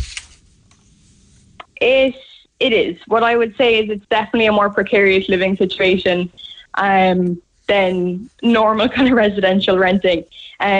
But what I would say is that, everyone in the house kind of knows what to do in that situation and what the protocol is. And ultimately, we have been left alone for quite some time. We know our neighbours quite well and stuff. So if there's ever a problem, we'd hope we'd hear from them as well before something happens. Can't plug in a Christmas tree. No. I'll get some solar lights. Get a solar panel on the roof of it. And it's this male and female live in the house. Are they local, or do they come and go from all over the world, or what? Local. So it would be members of the Cork branch, the Connolly Youth Movement, because obviously we don't want to kind of just be planting into communities and expecting people to welcome up to open arms, and they're kind of like, God, who do you think you are? So we will be local, all right, yeah. Now, the Hot Press said in the article at the time that the walls have art on them, right? Joseph Stalin is up there. The hammer and the sickle flag is up there. Jeremy Corbyn, James Connolly, Fidel Castro, Malcolm X. Is that still the case? It's undergone a lot of changes. There's a new mural coming in on the inside wall, which hasn't been agreed what it's going to be yet. So any suggestions, we're listening, Neil. I'm just not so sure that Joseph Stalin is the best person to be emulating. Would you? Oh no, I completely understand that, and I think there's a very important conversation to be had about it. But ultimately, in terms of artwork and internal kind of decor, the Barracks is undergoing a lot of changes at this moment in time. Okay, so the bigger picture here is that would you be encouraging others either to join your movement or to just go and move into places that nobody seems to give a damn about and make it home? Yeah, so I suppose in our programme, which is our political programme, we do commit to offering practical support and guidance to people who do wish to do the same thing, because as we didn't just take over the house and say, "Grand, that's it, let's all, sit down and make some stew on the gas cooker." It is a political statement, and it's that the time to act is now, and that it is morally right in an extraordinary time of crisis to take extraordinary action. We don't live in ordinary times right now. So generally speaking, we'd recommend that people either visit our website, cym.ie, or they email us at cork@cym.ie, and we can offer some practical support and guidance, obviously within certain legal limits. I understand that, because it would be a hard call to make on what property, and I don't want to come across people listening where I would sound irresponsible saying, okay, it is now time to break into an abandoned house, because that would be a reckless thing to do. So how do you navigate through that? Generally speaking, what we would say is, you're looking at scouting a property that's in decent condition. If you're not looking at taking something that's really going to, hamper, everything you're trying to do. You're going to work in the morning and you're just thinking about the problems with the house all day. But we would also say that, never ever go for something owned by NAMA, never ever go for something owned by the council, because you will be out violently faster than you can say squat. Yeah, I know. Never ever go in near anything that could be a risk to your health and safety. That's a danger. Yeah. So does it break your hearts when you see the amount of abandoned buildings around Cork? Is it do you look around, do you stroll around, do you see so many? I think even going to work in the morning, I haven't a long commute to work, about half an hour walking, and it's just everywhere. And I think it's pure vandalism, to just leave these properties that are absolutely fantastic. There's so much history in Cork, and so much of it was lost through stuff like the burning of Cork. This is all we have left, and it's just completely being left to rot. When you start looking into buildings, their history is so interesting, and the fact that there's not more efforts being made to preserve it is absolutely heartbreaking. It is, and the longer they're abandoned and empty, of course, the worse condition they're in. Homes need to be lived in, don't they? Buildings need people. They need... they probably also need light and heat to warm them up, but there's not a whole lot you can do about that. Yeah, absolutely. It's just shocking seeing that, There's several thousand empty properties in Cork City alone, and we have over 430 homeless people in the county. That's basic maths. That doesn't make any sense. And are you aware of the latest stat from the RTB where notices to quit against tenants has doubled in a year? Yeah, I mean, I'm a member of CATU, the Community Action Tenant Union, as well myself, and the calls that we've been getting from people are just getting worse and worse. Like, landlords are getting so brazen, putting people in horrific positions. They literally know you're kicking out someone with 2 kids who's going to be homeless and can't go through the council. They don't care. Wonder why. Is that the real reason? I wonder, is that because they just want to get out now because the property is worth more than it's been worth in a while and it's a good time to cash in, do you think? I do. I mean, this housing bubble, it's going to burst, it's on its way.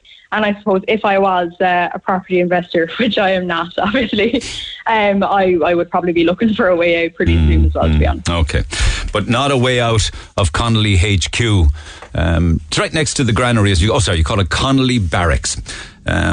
Listen, in all of that construction, when the builders are out, I'd love to just pop round for a cup of tea. I'll even bring hot tea myself if you want. We can make hot tea. We won't put you out that much. Okay, well, I'll bring the buns and the cakes then, all right? Let me know if you can make that happen. I'd love to call around for a chat and just and sit and chat with some of the people living there, if that's possible, all right? Mind yourself, Rachel. Thanks for taking the call. Sure, I hear also you're growing flowers and veg in the back.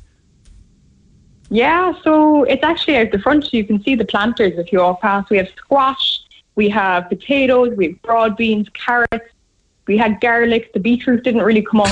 Some of the potatoes got blight, actually. So that was a bit unfortunate. We were bringing it back. But some of them were okay. You brought blight to Ireland, God. It's a learning curve, we'll say that. Listen, keep on trying. You'll master it eventually. Keep on trying. All right, Rachel, enjoy the sunshine. Thanks for taking the call. Lovely to chat. Cheers. Take care. Thanks a million for having us on. All Bye. the best. Take care. Okay. Your thoughts on that are welcome. Text 0868 104 106. Pick up the phone on 0818 104 106. Use it or lose it, I suppose. Back after the break. Text the Neil Prendeville Show now. 086 8104 106. Red FM. A lot of responses to people's addresses as to where you live, and I will come back to that throughout the course of the morning. And I'll do some texts and emails in a few minutes' time, lads, if you don't mind. But just ahead of that, Paul, good morning. Good morning. Yes, indeedy. The old speed cameras. How many penalty points have you got? I've got 6 now in the last 2 weeks. Okay. In 2 weeks, you got 3 sets. 2 sets of 3, was it? Yes. Okay. Yes. Speeding? And, well, I did. You wouldn't see it as speed. Go ahead. Tell the story anyway. Yeah, go ahead. Yeah. Well, on the first occasion, I was heading to Fermoy, and the beginning of at the Dunkettle roundabout, there's lots of roadworks going on. And I believe that's the M8 motorway, which M8. My belief is 120 kilometres speed limit there, But apparently it's not. And I've since found out that it's 100 kilometres an hour until you get to Glanmire Junction. Used to be 120 where you were caught? I'm not sure. I just always assumed that it was because it's a motorway. But here's my understanding of it. When you get on that and you start climbing the hill, right? It's 100 for a portion of it, and then it flips. I'm open to correction on it. Then it flips to 120. It's a bit like the link. It flip to 120. It's a Glanmire exit. It changes to 120. Yeah. It is, yes. And I believe that while I was on the motorway, that it was 120. I don't know. I don't know. Did you see any sign that said 100? Well, when I rang and inquired about it to the office in Tipperary, he said to me that it was absolutely well signposted. Yeah. So I went back up and had a look. Yeah. And there's only road signs on the ground, about 2 foot off the ground. So if you were overtaking anything, you wouldn't see them. And the main one, which would be standing up, the permanent one, is painted out. because of the roadworks. So when you pass the 40 kilometre zone, the 60 on the roadworks side of it, you get the roadworks finish sign, you'd assume you're on the motorway back to motorway speeds. Well, you know what they say about the word assume, don't you? It makes an ass out of you and me. That is very true. Okay. But then this speed camera was down at the bottom of the hill before you climb. There's a fair portion. No, I'm just saying, Paul, there's a fair portion of it that's 100, well past Sallybrook and everything. You know, the equivalent to Sallybrook, it's all 100. Yes, but this speed camera was hidden down at the bottom of the hill around the corner. Now, we were told when these speed cameras come out that they were to be a deterrent. They can't be a deterrent if they're hidden around the corner. And the same thing happened to me not yesterday, but previous Sunday. What happened with the other set? What happened with the other 3 penalty points? Well, I was on the Middleton bypass, which a portion of that is 100. It is. And then it's 120. But there was a camera hidden behind a road sign. You know, just absolutely not in view. Was it a van or was it a Garda? It was a van. Yeah. These were both vans. Yeah. You know, and you know, these were, we were told that these were to be a deterrent. If they can't be seen, they can't be a deterrent. We were told they were going to be put on accident black spots. I travel them roads all the time. Never come across an accident there. I'm sure there has been, but it's certainly not a regular occurrence. Well, there has been accidents on both of them. Quite a number of them. Absolutely, I know, but they're supposed to be at the point where these accidents occurred. Now, I know there's been, but I mean, I certainly wouldn't consider them accident black spots. And like these things are, you know, I've lived everywhere. I've lived in London, Canary Islands. I've lived all over Europe, and everywhere I live, everybody, all the police services all over the world, they want to stop you speeding. They want to stop you drink driving. Except in Ireland, I would have to say they prefer to catch you. It's about catching you. It's about catching you, as opposed to making the road safer. You believe? Absolutely. Yeah, that is definitely. But they wouldn't be hidden around corners or behind. But we all know that they hide them and they put them in places where you won't see them until it's too late. That's the whole purpose of them, isn't it? But the purpose of them were to be a deterrent. You know. Like when I but if you see them, if you see them in time to be able to slow down and they don't catch you, they're useless. Then they have to catch people, don't they? They have to catch people who habitually speed. No, they don't. No. If they're at a point on the road where an accident do occur, why are they waiting around the corner for another accident to occur? Why aren't they on this side of the corner? No, I know that, but people do flash each other and they slow down, which makes the Gazzo van pointless. But the only reason I'm saying, I'm only playing devil's advocate with you, and what I would say to you as a response to that is, they're hidden or they're around corners so that they will finally catch habitual speeders who just speed all of the time and they just want to teach them a lesson. Well, on both of these occasions, and the one on the middle of my best, I was doing 111 kilometres. I know. And the one on the M8, I was doing 114. You know, I mean, I would hardly, and I've never had them before, and they're popping up in places though where they're not seen. I mean, the whole purpose of them was to change driver behaviour, and if they're hidden around and only catch people, that's not changing. That's just catching them. If they're on this side of the corner, letting people know that there's a speed van there and this is a dangerous corner, everybody's going to slow down when they see them and go around that corner safely. Yeah, and in fairness, but they're waiting around the corner, waiting to get you so that you might crash or whatever, and then defeats the purpose of them when they were supposed to be a deterrent. Now all they're doing is just catch somebody. Well, I think you were confused on both occasions about what was 100 and what was 110. It's just that people are saying he was going too fast, Neil, to see any of the signs. Open your eyes, look at the information around you. The signs are there. I am very aware of my surroundings, exceptionally aware of my surroundings, and on both of these occasions, I did not see the van until it was too late because they were hidden. They were there to catch me. They weren't there to deter me. They were there to catch me. And I mean, 100. But it's the same thing to catch you, to deter you. You see what I'm saying? Well, I can't even argue these cases now, because if I argue these cases in court, I risk getting 12 penalty points and be put off the road. So are you? No, I've never had penalty points before for speeding ever. Yeah. You know, I'm 52 years of age. I'm driving all my life, and it's just now that it seems that their intention is to catch people rather than deter them. And are you more cautious now at 6?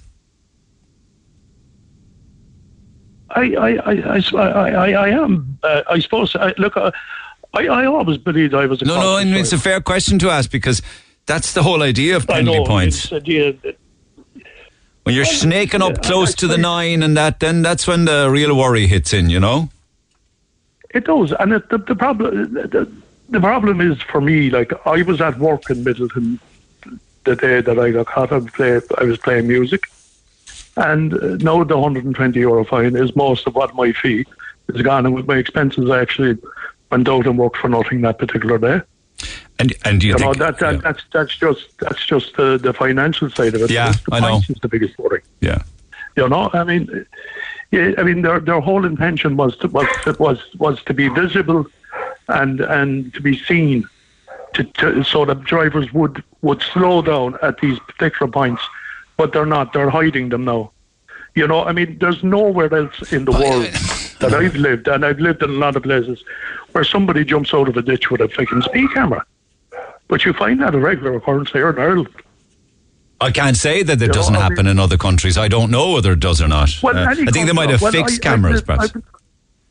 I lived in 5 different other countries, so 5 different other areas, and I've never seen this kind of behaviour. So it wouldn't be fair to... I know that. There is speed checks, but they're always very visible.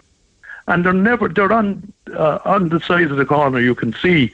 They're never hiding around the corner, ready to pounce. But can I just sum it up? Because I'll let you go at this point, but if you could have seen it and still got penalty points, you'd have been happier, would you? Is that what you're saying? Well, I wouldn't see, automatically when you see them, you slow down.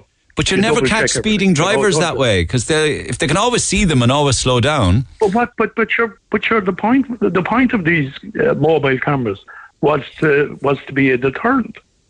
You know, if they want to catch us, or why don't they go back to the guard standing in the hedge jumping out? I know. If they want to catch us, and the guards still do that. But the point of the cameras were to be seen, to change driver behaviour, so that. But what's the point in having them if they can be seen and you can slow down and you don't get caught or fined and get 3 penalty points? It's a wasted exercise. I mean, you admitted that you now have 6 penalty points and you're more cautious.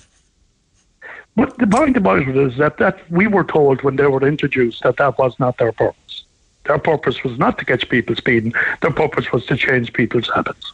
Many people are angry and annoyed that it's unfair and that it's it's just that they are hidden. The last few weeks. Yeah, there were never. We were told to be high visibility stickers on them. There's not. They're the same stickers that are on any council van, and they do not illuminate like the guards or the fire engine or the ambulance do. We were told they would have them high visibility stickers. They don't. We were told they'd be put in places where they can be seen. You'd be wasting.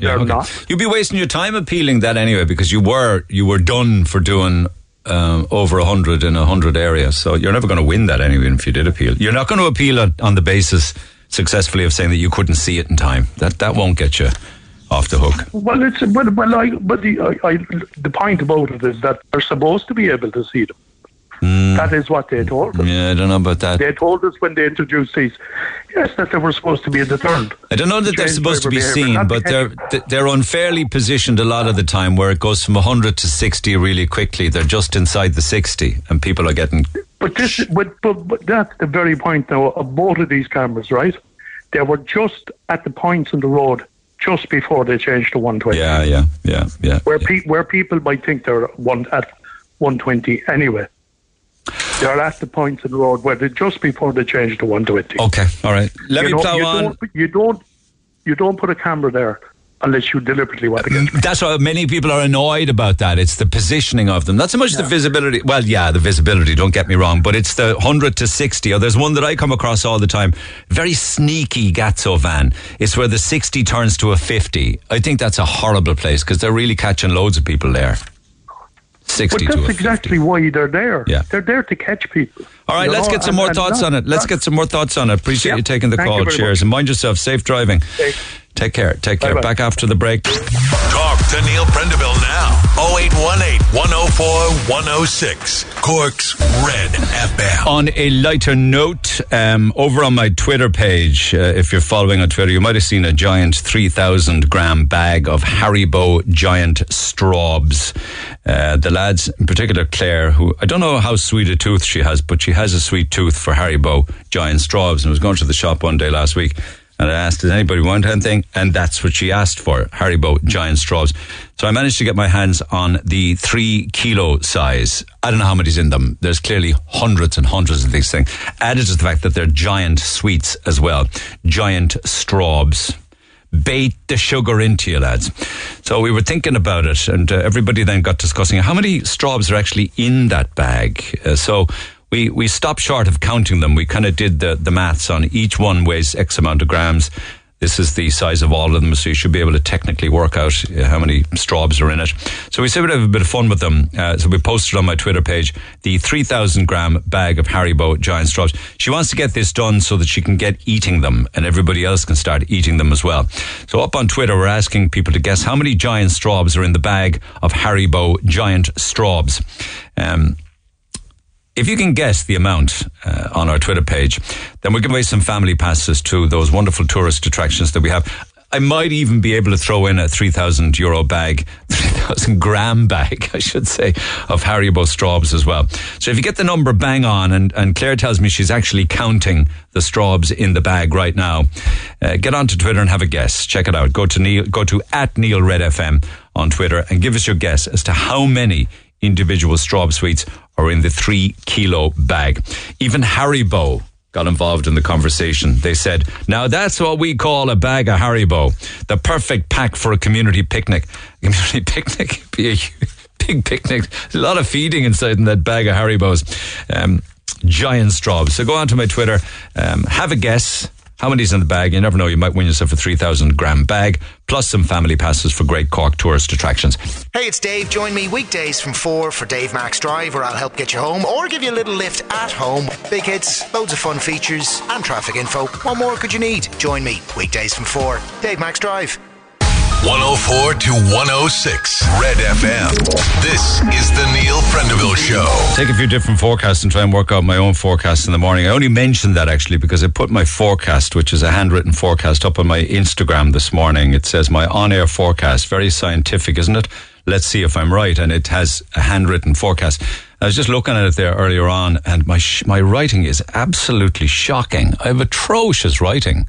I mean, I hope to God you can make it out. I can read it. I can understand it because I've been living with it for years. But I wrote down the word Friday, which looks like a trad. It actually looks like the word trad or tig. Tig it looks like. It's actually Friday, but it looks like tig. So tig 29.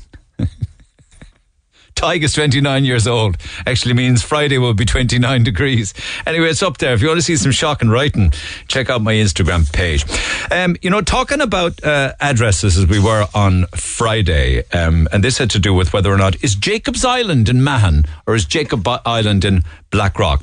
It was a bit like when we were talking about the changes to Toker and areas of Wilton overnight had signs on them saying welcome to Toker. That was years back and people got very antsy about that.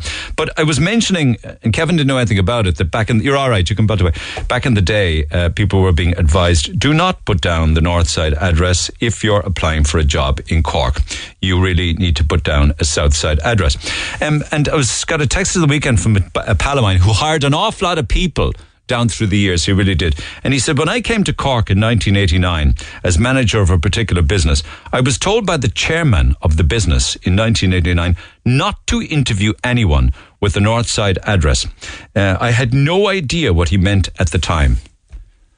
See what I mean, Kevin, when I tell you that's the way it was? I'm assuming it's not that way anymore.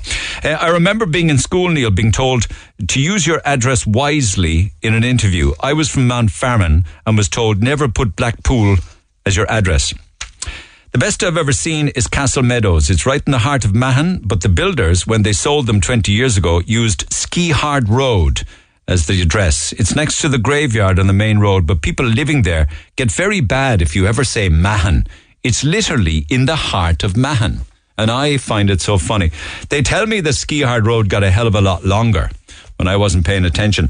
I know people who live in Passage West, but they like to say they're from the lower Rochestown Road.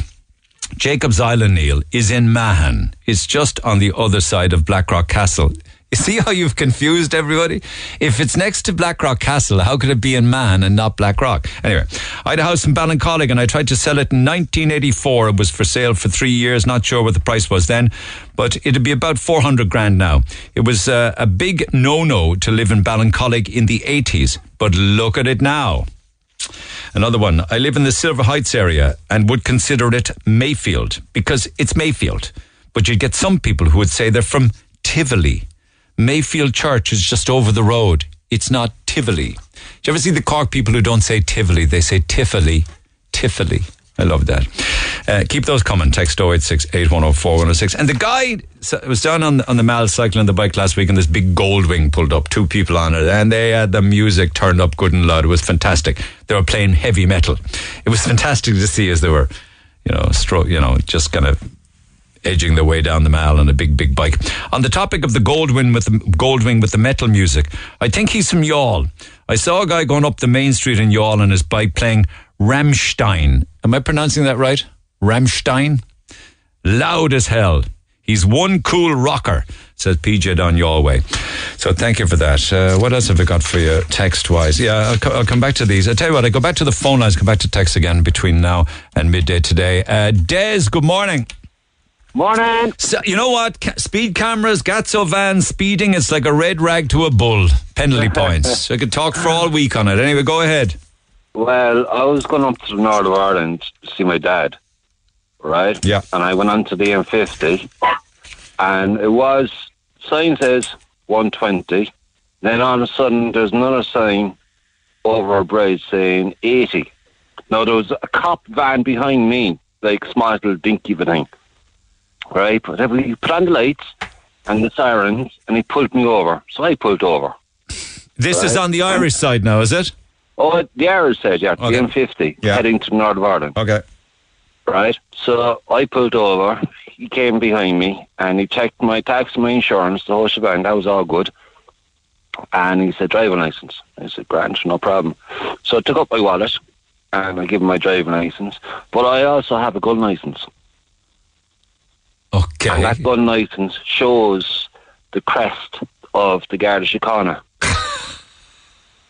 Right? And he said to me, are you a cop? I didn't say anything. And he said, the F word, I'm late for a meeting. So go on away, go slow. Who's late for the meeting now? Did you say you're late for the meeting or he said? He said he was late for a meeting with cop. That's code for one guard to another, is it? Yeah. I'm late for a meeting. And he said to me, go slow. Because he thought I was a cop. Well, he said, you're a effing cop. I said nothing. Do guards call each other cops then, yeah? Well, I don't know. That's what he said to me anyway. I just had the gun licence. What did you say? What did you say anything to him when he did that? Not at all. I didn't want to get fucking a fine. Should I say to him, I'm not a guard. Give me my penalty points. You got a fine and you get points on your licence. Check that. He doesn't know he didn't know the difference between a Garda badge or whatever it is they carry and a gun licence. No. Obviously he didn't, anyway. Well, do you think that what he did was right, or do you think that it's morally wrong, or do you think they should be doing it or not doing it? Well, if you can get away with it, how bad? You know? But like the sign 120 and all of a sudden you go just up a small bit, you know? Like you go from your front door, say your office door from the Red FM front door to the gate, and all of a sudden there's a sign saying 80. How are you supposed to slap on the brakes and there's another car doing 120 behind you? I know what you're saying, yeah, I know. I understand that, but that sign is actually gone. No, that 80 is actually gone. Okay, I've kind of moved on to that, away from that. Actually, I'm back with the Garda logo in your wallet, right? Yeah.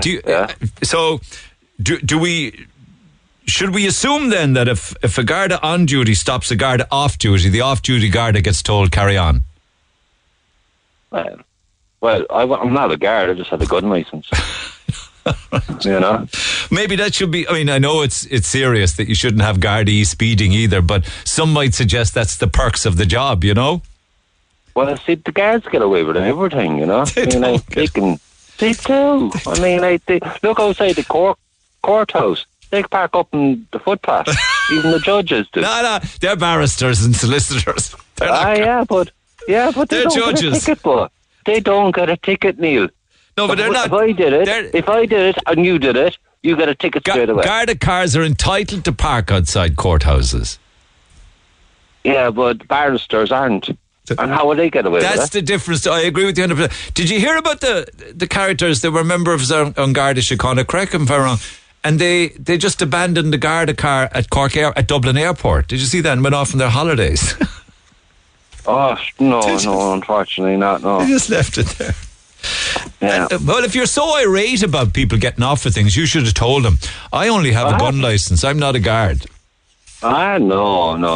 Why spill the beans? You know? It's all right for some, they can park out the money and pay for their fine and get the 3 points in their licence, but take that. You know? No. I was only going up to the north of Ireland to see my dad in hospital, you know? Okay. Hang on to that gun licence. It's valuable in more ways than one. I'm telling you, I still have it. It's still inside in the wallet and it's showing. What do you shoot? I don't. Well, the gun is well gone. There's only 1 point. It's a 1.22 air rifle. It's only an air rifle, you know. It's only shooting crows, you know, and pigeons, you know. And what did a crow or a pigeon ever do to you that you were going around shooting them? Well, pigeons are called flying rats. That's only because somebody came up with that name. Yeah, that's the buddy. But and shooting rats. There's plenty of rats around here. I live in a farm. Renting a house, and there's a farm next to me, and there's plenty of rats around. Okay. So I shoot them. All right, Des. If I still had the gun, but I got rid of the gun. I have to get another one, actually. You have to get another one? Yeah, you miss it, you know. To control the rat population, is it? Oh, of course, yeah. Right. I mean, like, rats breed like anything. They're like worse than rats. They're worse than rabbits. You know that they say that, right now, every single one of us in the world, they say, or certainly in Ireland anyway, is only 7 feet from a rat. That's true. Is it really? Oh, it is, yeah. I mean, there's rats everywhere. So within 7 feet of the studio that I'm sitting in, under the floorboards or maybe in the ceiling, which is a dropped ceiling, there's a rat. There is, guaranteed. And you probably sit next to a rat as well. No, only the loveliest of people work with me. Go on, Des. Good luck. Come here to me, Neil. Watch yourself. Any pizza vouchers? Pizza? No, pizzas are well gone, pal. We've moved on from pizza, but stay listening. Anything else? Come on. You might win a few Haribo sweets a little later on, or maybe a family pass to a tourist attraction. Who knows? Oh, fantastic. Yeah, myself and my daughter will love that. Where would you like to go? What do you have, my man? You're catching me on the hop now. I don't have a list of them here. What have I got? I've got Michael Collins House, Cove Heritage Centre, Camden Fort Mar, Skibbereen Heritage Centre, Yaw Clockgate Tower, Photo Wildlife Park, Leahy's Farm, UCC. Photo Wildlife Park, okay, I'll put you down for a family pass. Assuming I have them now. Everything comes with a caveat. You might have to show your Garda logo going in there. Oh, that's not a bother. Hang on a second. No Photo's gone, so I'll continue with the list. Leahy's Farm, UCC, Blackrock Castle Observatory, Cork City Jail, West Cork Secret. Do you like swimming around and bathing in mud? Clonakilty Blackpool Black Pudding Visitor Centre, Shandon Bells. You ever ring the Shandon Bells? No, I haven't. All right. Do any of those tickle your fancy? Titanic Experience, Perks Family Entertainment in Youghal, the old Cork Waterworks, West Cork Model Village Railway. They're gone. Any of those? Farm. Leahy's Farm. Do not bring a gun. I won't. Jesus, no. All right. No. Okay. All right. Stay on hold. Thanks for listening. Cheers for now. Text 0868 104 106. Good call. Let's sort him out there. We can sort out a family pass for him. I think he said Leahy's Farm. There's a couple actually. I see a second one actually that we've got stuff for, which is called The Farm in Granagh. Titanic Experience has been added to the list, lads. Alihi's Copper Mine Museum has been added to the list, and Perks Family Entertainment Centre as well. So we'll do those, put it back there for now. We'll do those just this side of midday today. Back to the phone lines. Barry, good morning. Morning, Neil. How are you doing? Follow Des. What you make of that? Do you ever hear of that? Guards, stopping guards and tell them to drive on. I don't know. I'd be the same as a minimum. I wouldn't be admitting that I had a kind of a Macchia guard. But it would be hard for a guard not to prosecute a fellow. It would be hard for a guard to prosecute a fellow guard, wouldn't it? I suppose you'd be really betraying the colour, wouldn't you? Yeah, well, it'd be that, and it would be embarrassing too, because it's a hard call. Either you're a speeder and you're a guard, or you're a speeder and you're not a guard. It shouldn't really matter. But anyway, maybe that's for another day. Go ahead anyway. What's the story with speeding? No, I was just going to say that I disagreed with your opinion on the last caller. So not Des just gone up with the guy just before the news. That you were saying that the objective is to give people points. But I mean, I think that's entirely wrong. That's almost cynical. I mean, the objective is to save lives and to slow people down, and to make the road safer. So I mean, if there's cameras on the side of the road, or vans on the side of the road, or cops standing on the side of the road, the more visible the better, because then the objective is complete. People slow down, and there's less accidents. That's what we have to believe, and that's what Conor Faulkner there on A Road, which is always saying, that the main objective is to make the road safer. And I mean, if we're going to just think that the main objective is to give people points and to fine people, well, then we're just being cynical, Yeah, I 100% listen to every single word you're saying there, but I'm still seeing it differently to you. Weirdly, maybe I'm the only person that is seeing it differently. Yeah. Did you notice that who was on there? It was Paul, wasn't it? Paul. He now drives slower and more cautiously because he was caught twice, got 6 penalty points and 2 fines. Absolutely, there you go. But that's but I suppose he's unlucky, with his fines and his points. I have 3 points myself. But I mean, when I got the points, I kind of said, look, come here, cop on now. And it's because I was speeding. I did 110 in the 100 zone or something like that. It did kind of make me cop on. It said, slow down. That's. The so how would that work if you could always see them and you slow down and you're never caught? Yeah, but you see, they're always they broadcast where they are. You didn't find out. They announce kind of where locations are going to be, and these locations are where accidents have happened, isn't it? And where people have been killed. So I would not know where to look. They're never in this. They move them around, though. They do move them around, yeah. But I mean, there's, you can. I'm sure there's groups online there that kind of, that kind of pass locations between each other, so there's a cop car here, a cop car here, a Gato here. Yeah. But I mean, if that slows people down, well and good. That's what you want. Do you know what I mean? If we have the opinion that they're just trying to generate money, or they're just trying to give everybody, points and catch everybody, that's just us being cynical. I think if irrespective of how they do it, if it makes people slow down and it makes the road safer, well, then that's objective completely. But so how you disagree with me then? At what point do you disagree? I think your opinion was that they're hiding the ditches, trying to give people points, isn't it? No, he was saying that he didn't see it. And I'm saying, of course you didn't see it. If you could have seen it and slowed down, it would have been no point being there. Yeah, true. Yeah. So your opinion was then they have to be hidden, because if they're not hidden, then they can't give people points. I'm saying that the reason behind them is that they have to catch people who are habitually speeders and have never been caught until then. Yeah. My opinion then is I don't care how people are slowed down. If people see a sign that says there's a Gatso up the road, or if they if they see the gatto or if they see a guard standing out in the margin, like with his gun pointing straight at you, like, and you slow down, I think that's objective achieved. You know, and I mean, if anybody thinks that they're just kind of hiding in the ditches in order to give people points, you know, I just think that's cynical. But you're okay with them hiding, people getting penalty points and a fine from a hidden cop with a gun or a hidden gatso down a kind of like a little half a boreen kind of. You're all right with all of that? No, I'm not. No, I'm not okay with them hiding. I'm saying like even the guards should be not hiding. They should be standing out there in the margin with their gun, because that'll slow people down. It shouldn't matter whether people are accruing points or, you know, or whether there's fines building up. Like, so is it your main point is stop hiding? No, yeah, I suppose so. Yeah, Like, I mean, just stand out in the road, be completely visible. All the cameras should be visible. You know, all the gatsos should be visible. Gotcha. There should be nobody, you know, and like, and if they're visible of the length and breadth of the roads all the way up and down the country, people will start off. Okay. You know. Okay, I'm going to get some more thoughts. Like, just one final question for you, and it's a fairly straightforward. Do you flash people, warning them that there's a gatso van ahead or there's a guard with a gun? I mean, like, not all the time, but I mean, I wouldn't have any objection against it either. You know, because that still slows somebody down. Do you know what I mean? Because I do. Yeah, I do. Yeah, and that will slow down. Like, I mean, if you see somebody flaking on the road towards you and you know he's going over 100, I mean, and you flash the lights, whether you're flashing the lights so that he doesn't get points or whether he doesn't get a fine, or to make him slow down.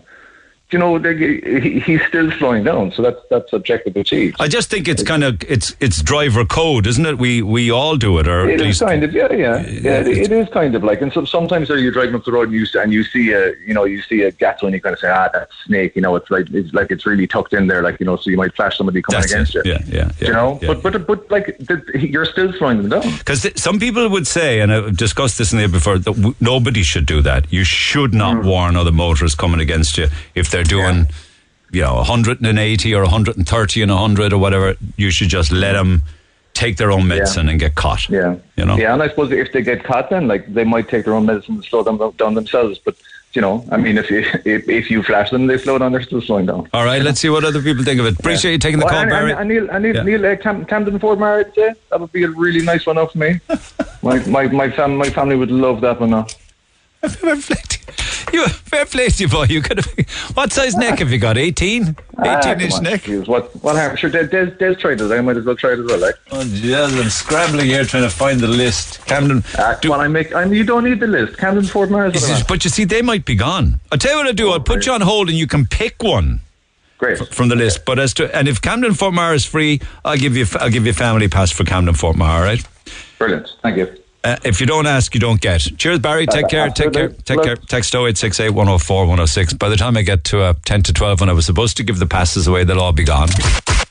Call the Neil Prendeville Show now. 0818 104 106. Red FM. Research on Friday's programme, so it's told us that going on holidays, women take 6 pairs of shoes. 6 pairs of shoes. And they broke them down into the different shoes that they need for all the different events. And I was saying, men don't. Men take somewhere between 2 and 3. I could go on holidays for 2 or 3 weeks, no bother at all, with a 10 kg bag. Not a bother. Text here: when packing, especially hand luggage, I sort shoes first.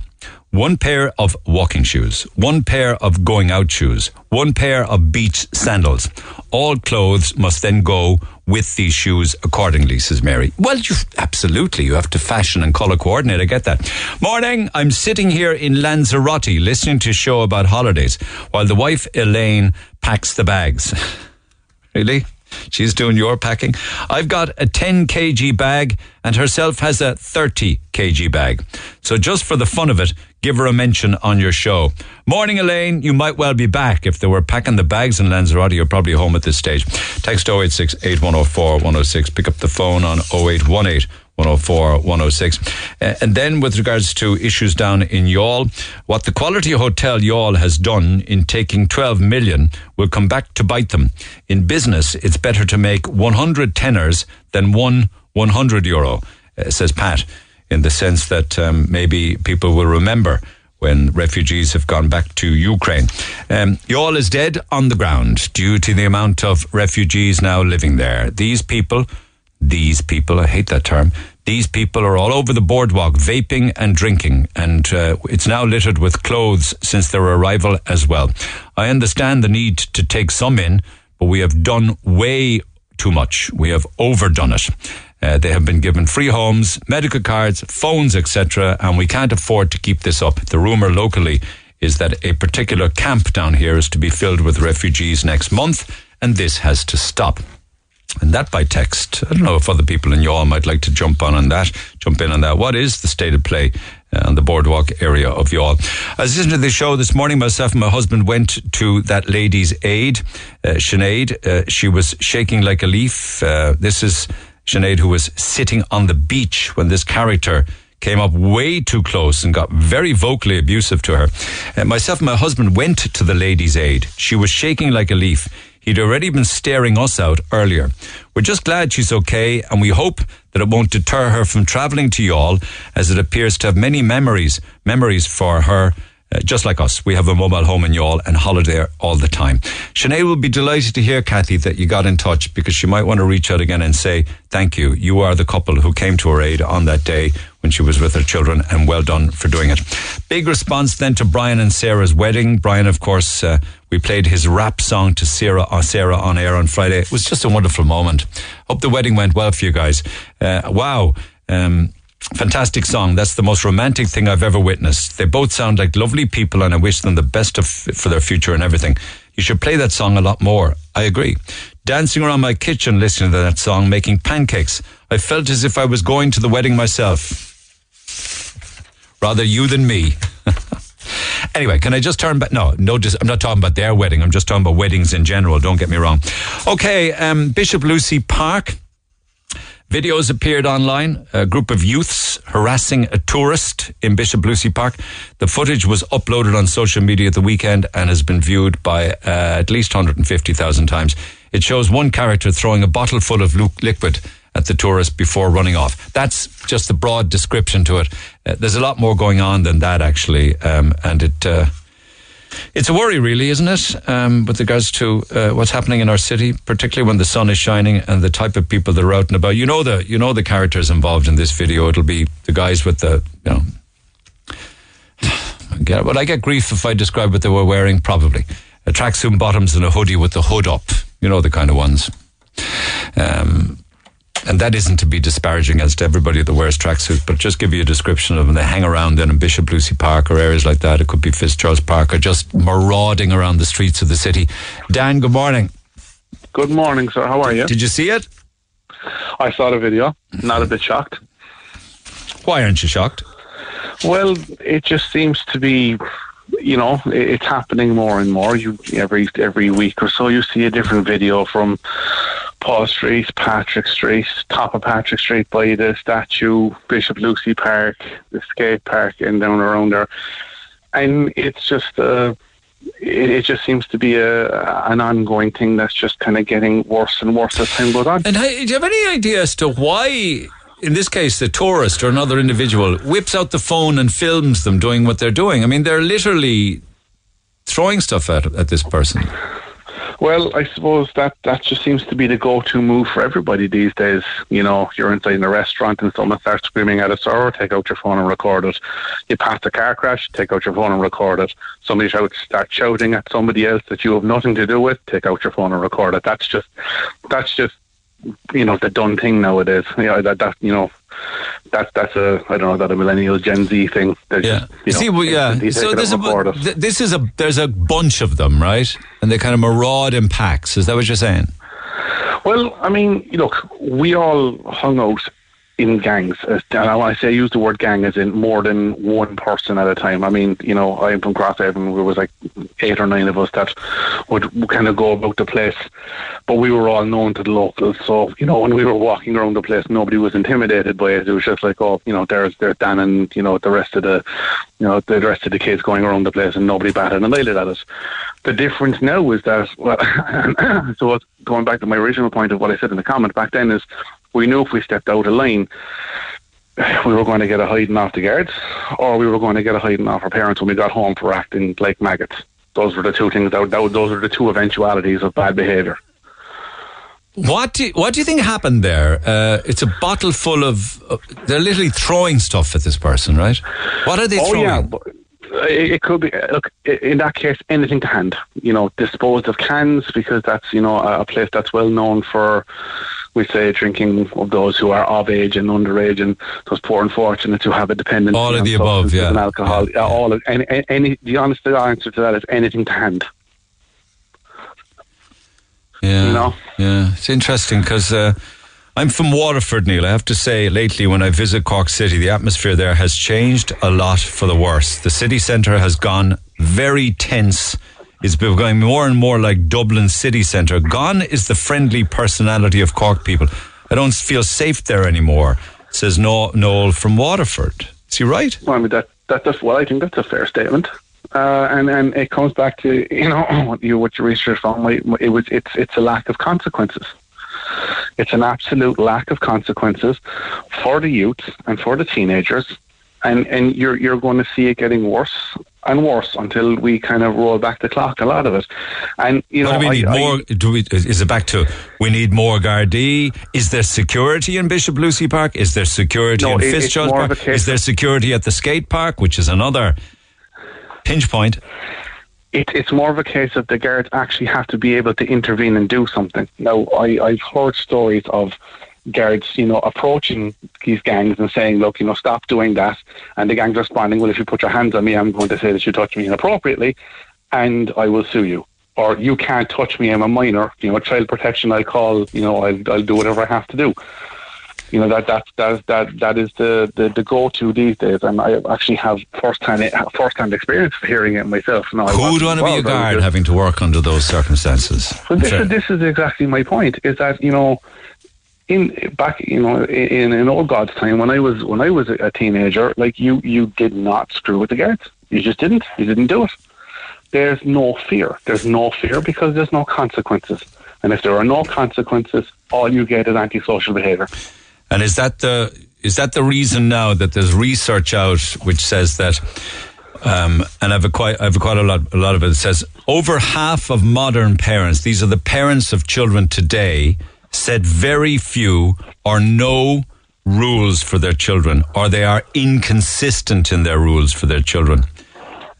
There is definitely something to be said for that. But if you go on Instagram or if you go on any of the social medias, all you have now is the modern child psychologist saying, you have to sit down and you have to talk to your child, talk to a 5 and 6 year old as if they're an adult and explain to them why they did what was wrong. Like kids aren't socialized until their late teens. Men don't mature until their mid-20s. Our brains are stupid until we hit 24 and we'll do stupid things because we don't know any better. We don't have any concept of long-term consequences. More so than women. I think there is research to say that men are slower. From a psychological standpoint, that is absolutely true. That women's brains mature faster than men. But this research said that half of modern parents, it's quite interesting, they have a relaxed approach to raising children. They have a modern parenting style that is more lenient than previous generations. And I asked the question, how's that working out for us? But back in the day, you got leathered. There was forms of child abuse going on, brutality. The beatings were shocking sometimes. Yeah, absolutely. And there's no excuse for abusing a child in any situation. But discipline and abuse are two different things. Now, my parents never raised a hand to me. Never had to, because I respected them both. And if I was told to do something, I did it. But, every single human being and every single child is different. And I do think from, my years of experience as a 36-year-old man that, fear is a great motivator. And a healthy dose of fear can do a person an awful lot of good. If you're I'll come back to the healthy dose of fear in a second. But are you a parent? No. Well, now. But again, the main I had two wonderful parents, Neil. I had two absolutely wonderful parents. My father passed away in 2013, was an absolute gent of a man. I'm sure he was, and I'm delighted you have fond memories of him. Yeah. You know, and I know what good parenting looks like from example. Well, having not been through it, do you think you know what it's about? Well, here's the thing. I mean, you know, I don't have to be a dog to understand what, you know, urinating outside looks like. You know, I have a brain. I have an IQ in triple digits, and I can, you know, look and see what's going on and posture and you know. No, you can't. Extrapolate. No, you can't. No, I'm sorry. Well, you know, I'm a pain having to tell you you don't know what it's like. You don't. Well, you know, having not been a parent, I can still see the consequences of bad parenting, and having a good example of having two fantastic parents. But you don't know how hard it is. Right. Well, my counter to that point is, right, it's hard being a parent. Nobody's arguing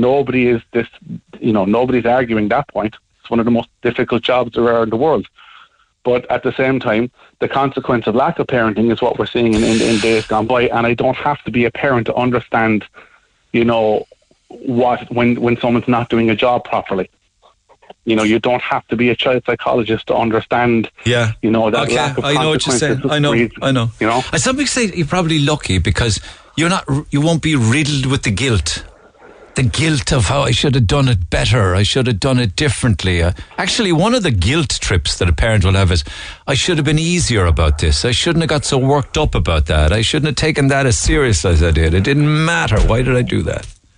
Well, I'll say fair enough that there's a point to be made there. But I mean, if you're talking about, they broke a vase and I grounded them for a month because I liked that vase. It was given to me by, one of my old relatives or whatever. Exactly. That's a bit excessive.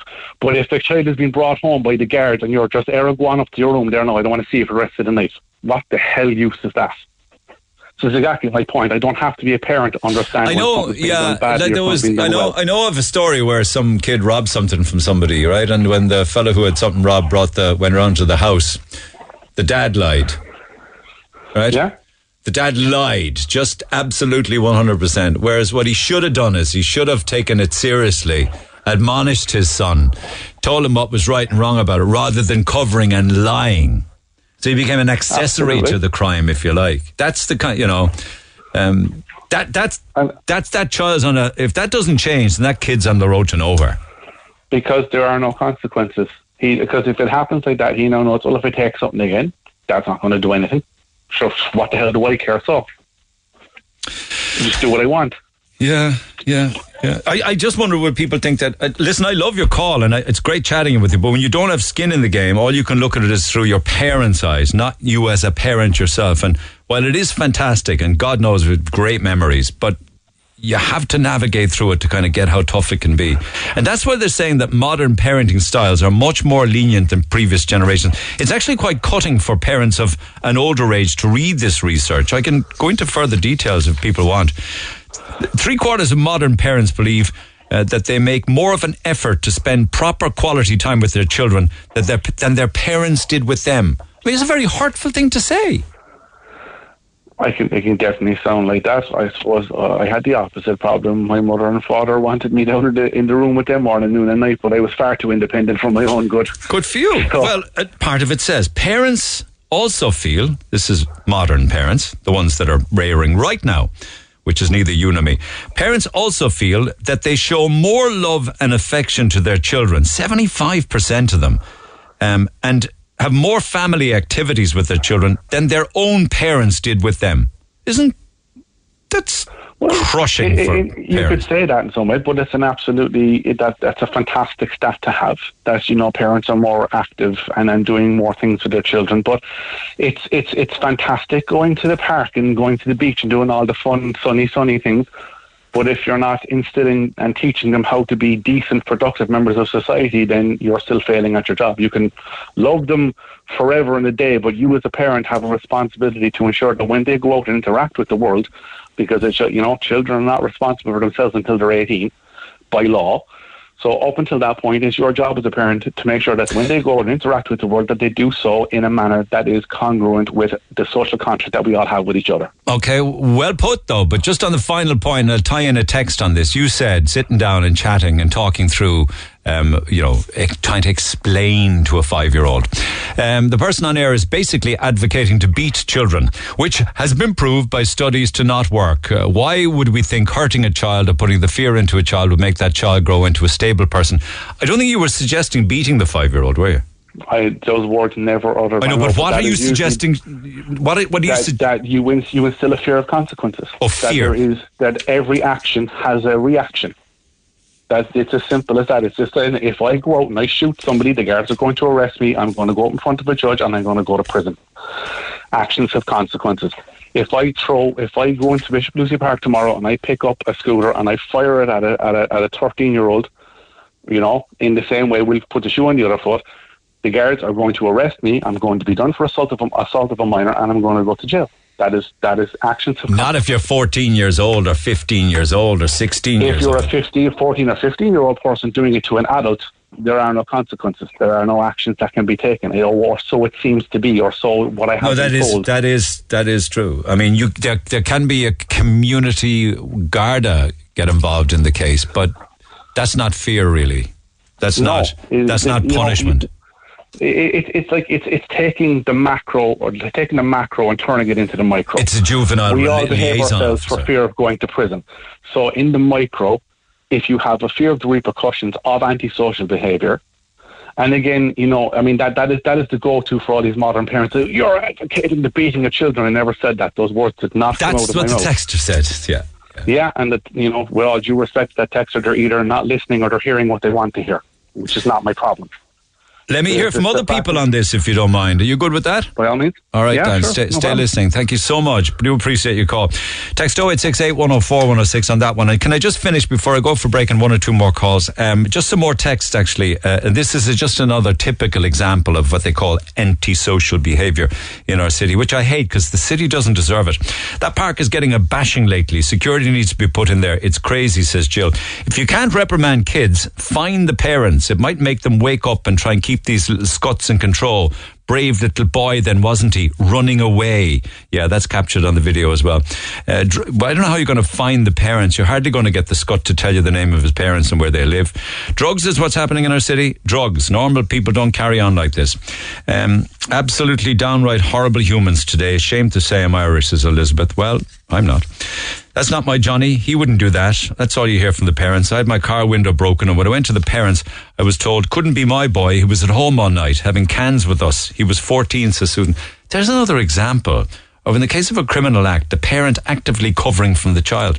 I'd feel safer in London than I would in Cork, and that's a fact, says Bernie. I have friends actually who live in New York and say the very same thing. Parents are not rearing children like they used to. It's all different now. Teenagers aren't afraid of the law either. They know they'll get left off with everything because they're underage.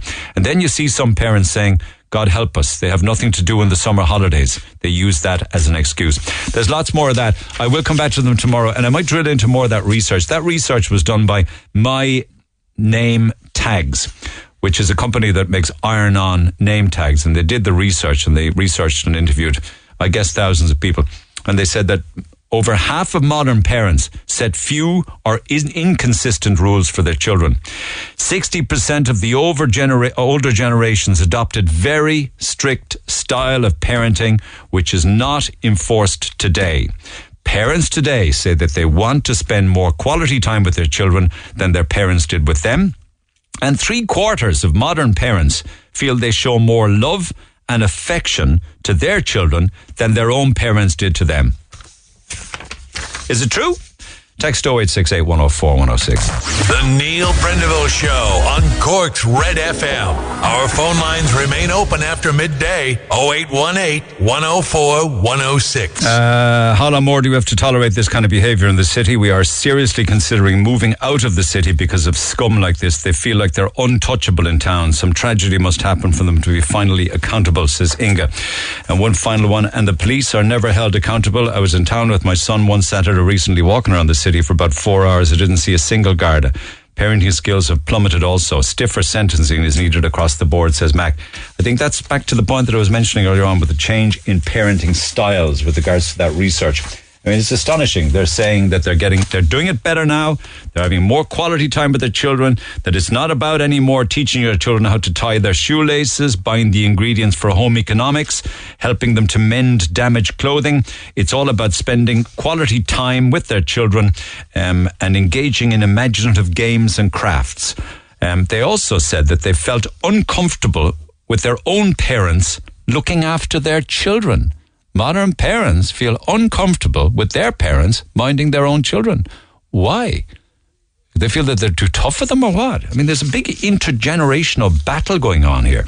And one wonders whether that's the reason that many might say we're going down the slippery slope. Actually, a couple of points on that. Let me talk to Eva O'Mahony, who's a celebrant. I'll talk about that in a second. Eva, good morning.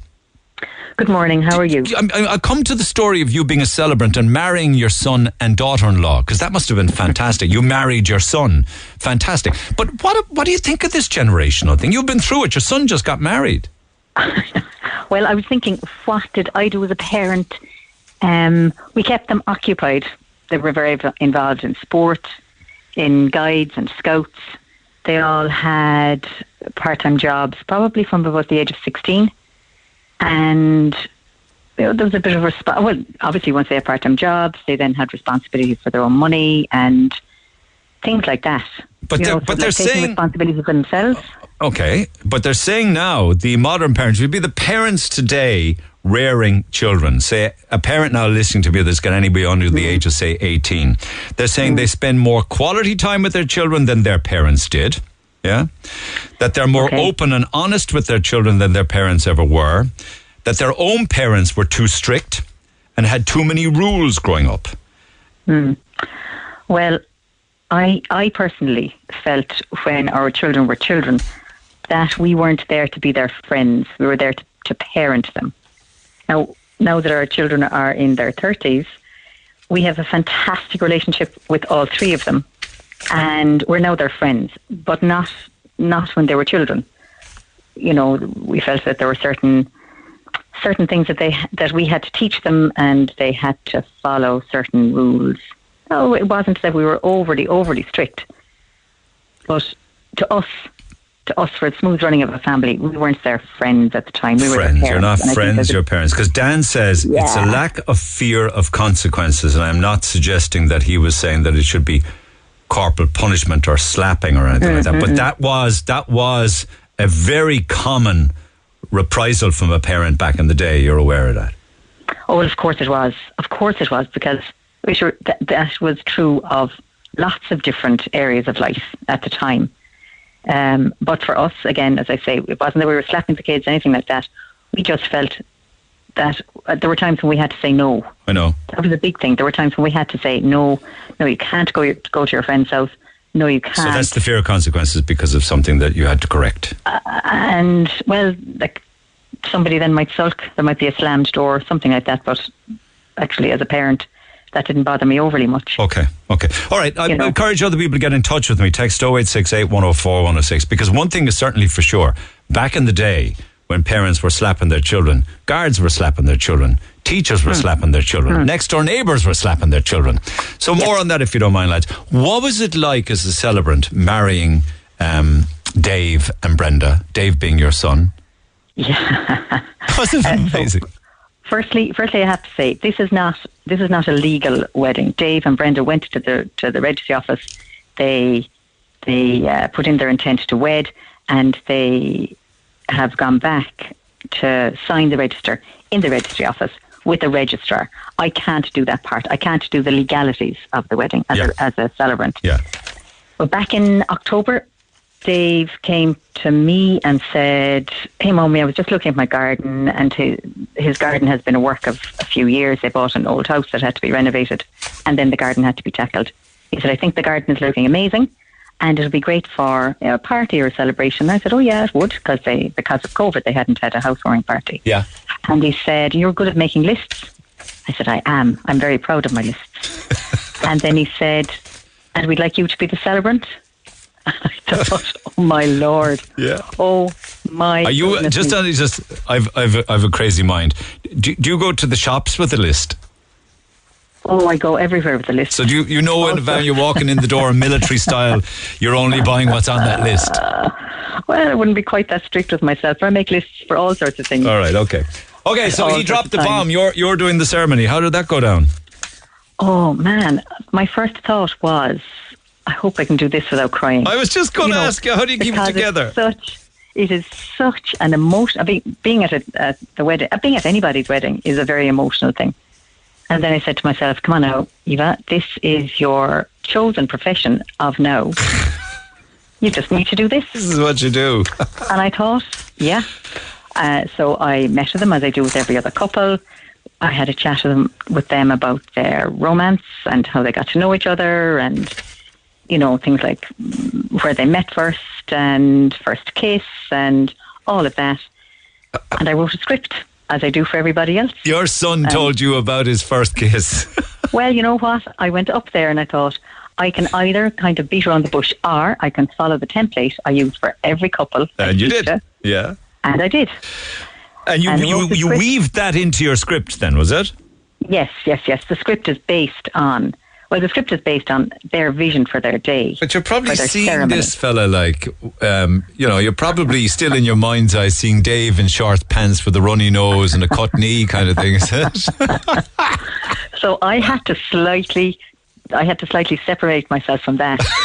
And, you know, when I'm doing wedding ceremonies, quite often I'd mention the parents and say, you know, the parents could see from glances and from unspoken promises that this couple were right for each other. So I had to leave all that out because I thought I can't speak about myself in this ceremony. And there you go. I can't speak about the other three parents either. So, but yeah, I put the story together, and the centre of a celebrant's script is the love story of the couple, and their wishes and their dreams for their future together. And I did it without crying. The only time my voice wobbled was the second sentence in my script was saying to my grandchild, you know, Colm, well done as senior page boy for bringing the other three boys in. And as I said Colm's name, I had a little wobble. I know. And I thought, stop it. You kept it together. I couldn't do that. Well done. Just stop. And the rest of the backstory is that the weather was atrocious on the Saturday, was it? But on the Sunday it was perfect. Absolutely. The weather on Saturday, they were putting up gazebos and putting out the tables and benches that Dave had made from pallets, putting all these things into the garden in torrential rain. And then on Sunday morning, we woke up to beautiful sunshine. Oh, my God. And Dave works in the restaurant trade. The company provided the food. He has friends in the wine trade. They sourced the wine. Dave's dad did the wedding rings, and a jazz band played in the back garden. And you officiated. You were the celebrant. That's the first for me, talking to somebody who married their own son. Not married, not married. Yeah. I can't use that word. Celebrated their commitment. Well done. To one another. Celebrated their commitment to one another. And you kept it together. And kept it together. It was a huge privilege. Let me just say that now before I disappear. It was an incredible privilege to do that for my youngest child. It really was. Well done. I'm in awe that you kept it together, in fairness to you. Well done. Thank you very much. All the best, and congratulations to both Dave and Brenda. Take care. Thank you. Cheers, Bye-bye. Eva. Bye. Take care. Bye-bye. Lines will stay open, lads. Text 0868 104 106. Love to chat some more about parenting, the different parenting styles now, modern parent versus generations before, and the amount of, and it really does come across to me as criticism of parents of generations before, that current parents are very much criticising the parenting of their parents, if you like. So text on that, text 0868 104 106. Email neil@redfm.ie. Pick up the phone for that and all of the business on 0818 104 106. And giving away the rest of our UCC campus tour passes now, where you will get a tour at UCC all over the complex, and it apparently is a wonderful, wonderful day. I'm going to do it soon. So we've got 3 family passes to give away for that. Pick up the phone on 0818 104 106, and we'll dig in again tomorrow in another deep dive at 9 tomorrow morning. So have a good day. Enjoy the weather. Stay safe. Morning to everybody. Just want to let your listeners know that one of Cork's greatest entertainers, the late great Tony Hegarty, passed away peacefully in Marymount on Friday evening. A celebratory funeral takes place today at 1 in the North Cathedral, which will be broadcast live on the church's website. If Neil gets a chance to mention that, please do. That's from Gabrielle Hegarty on the passing of Tony Hegarty, the Cork comedian, yesterday. Lines will stay open. Have a good day. See you tomorrow. For more Red FM podcasts, go to redfm.ie/podcast.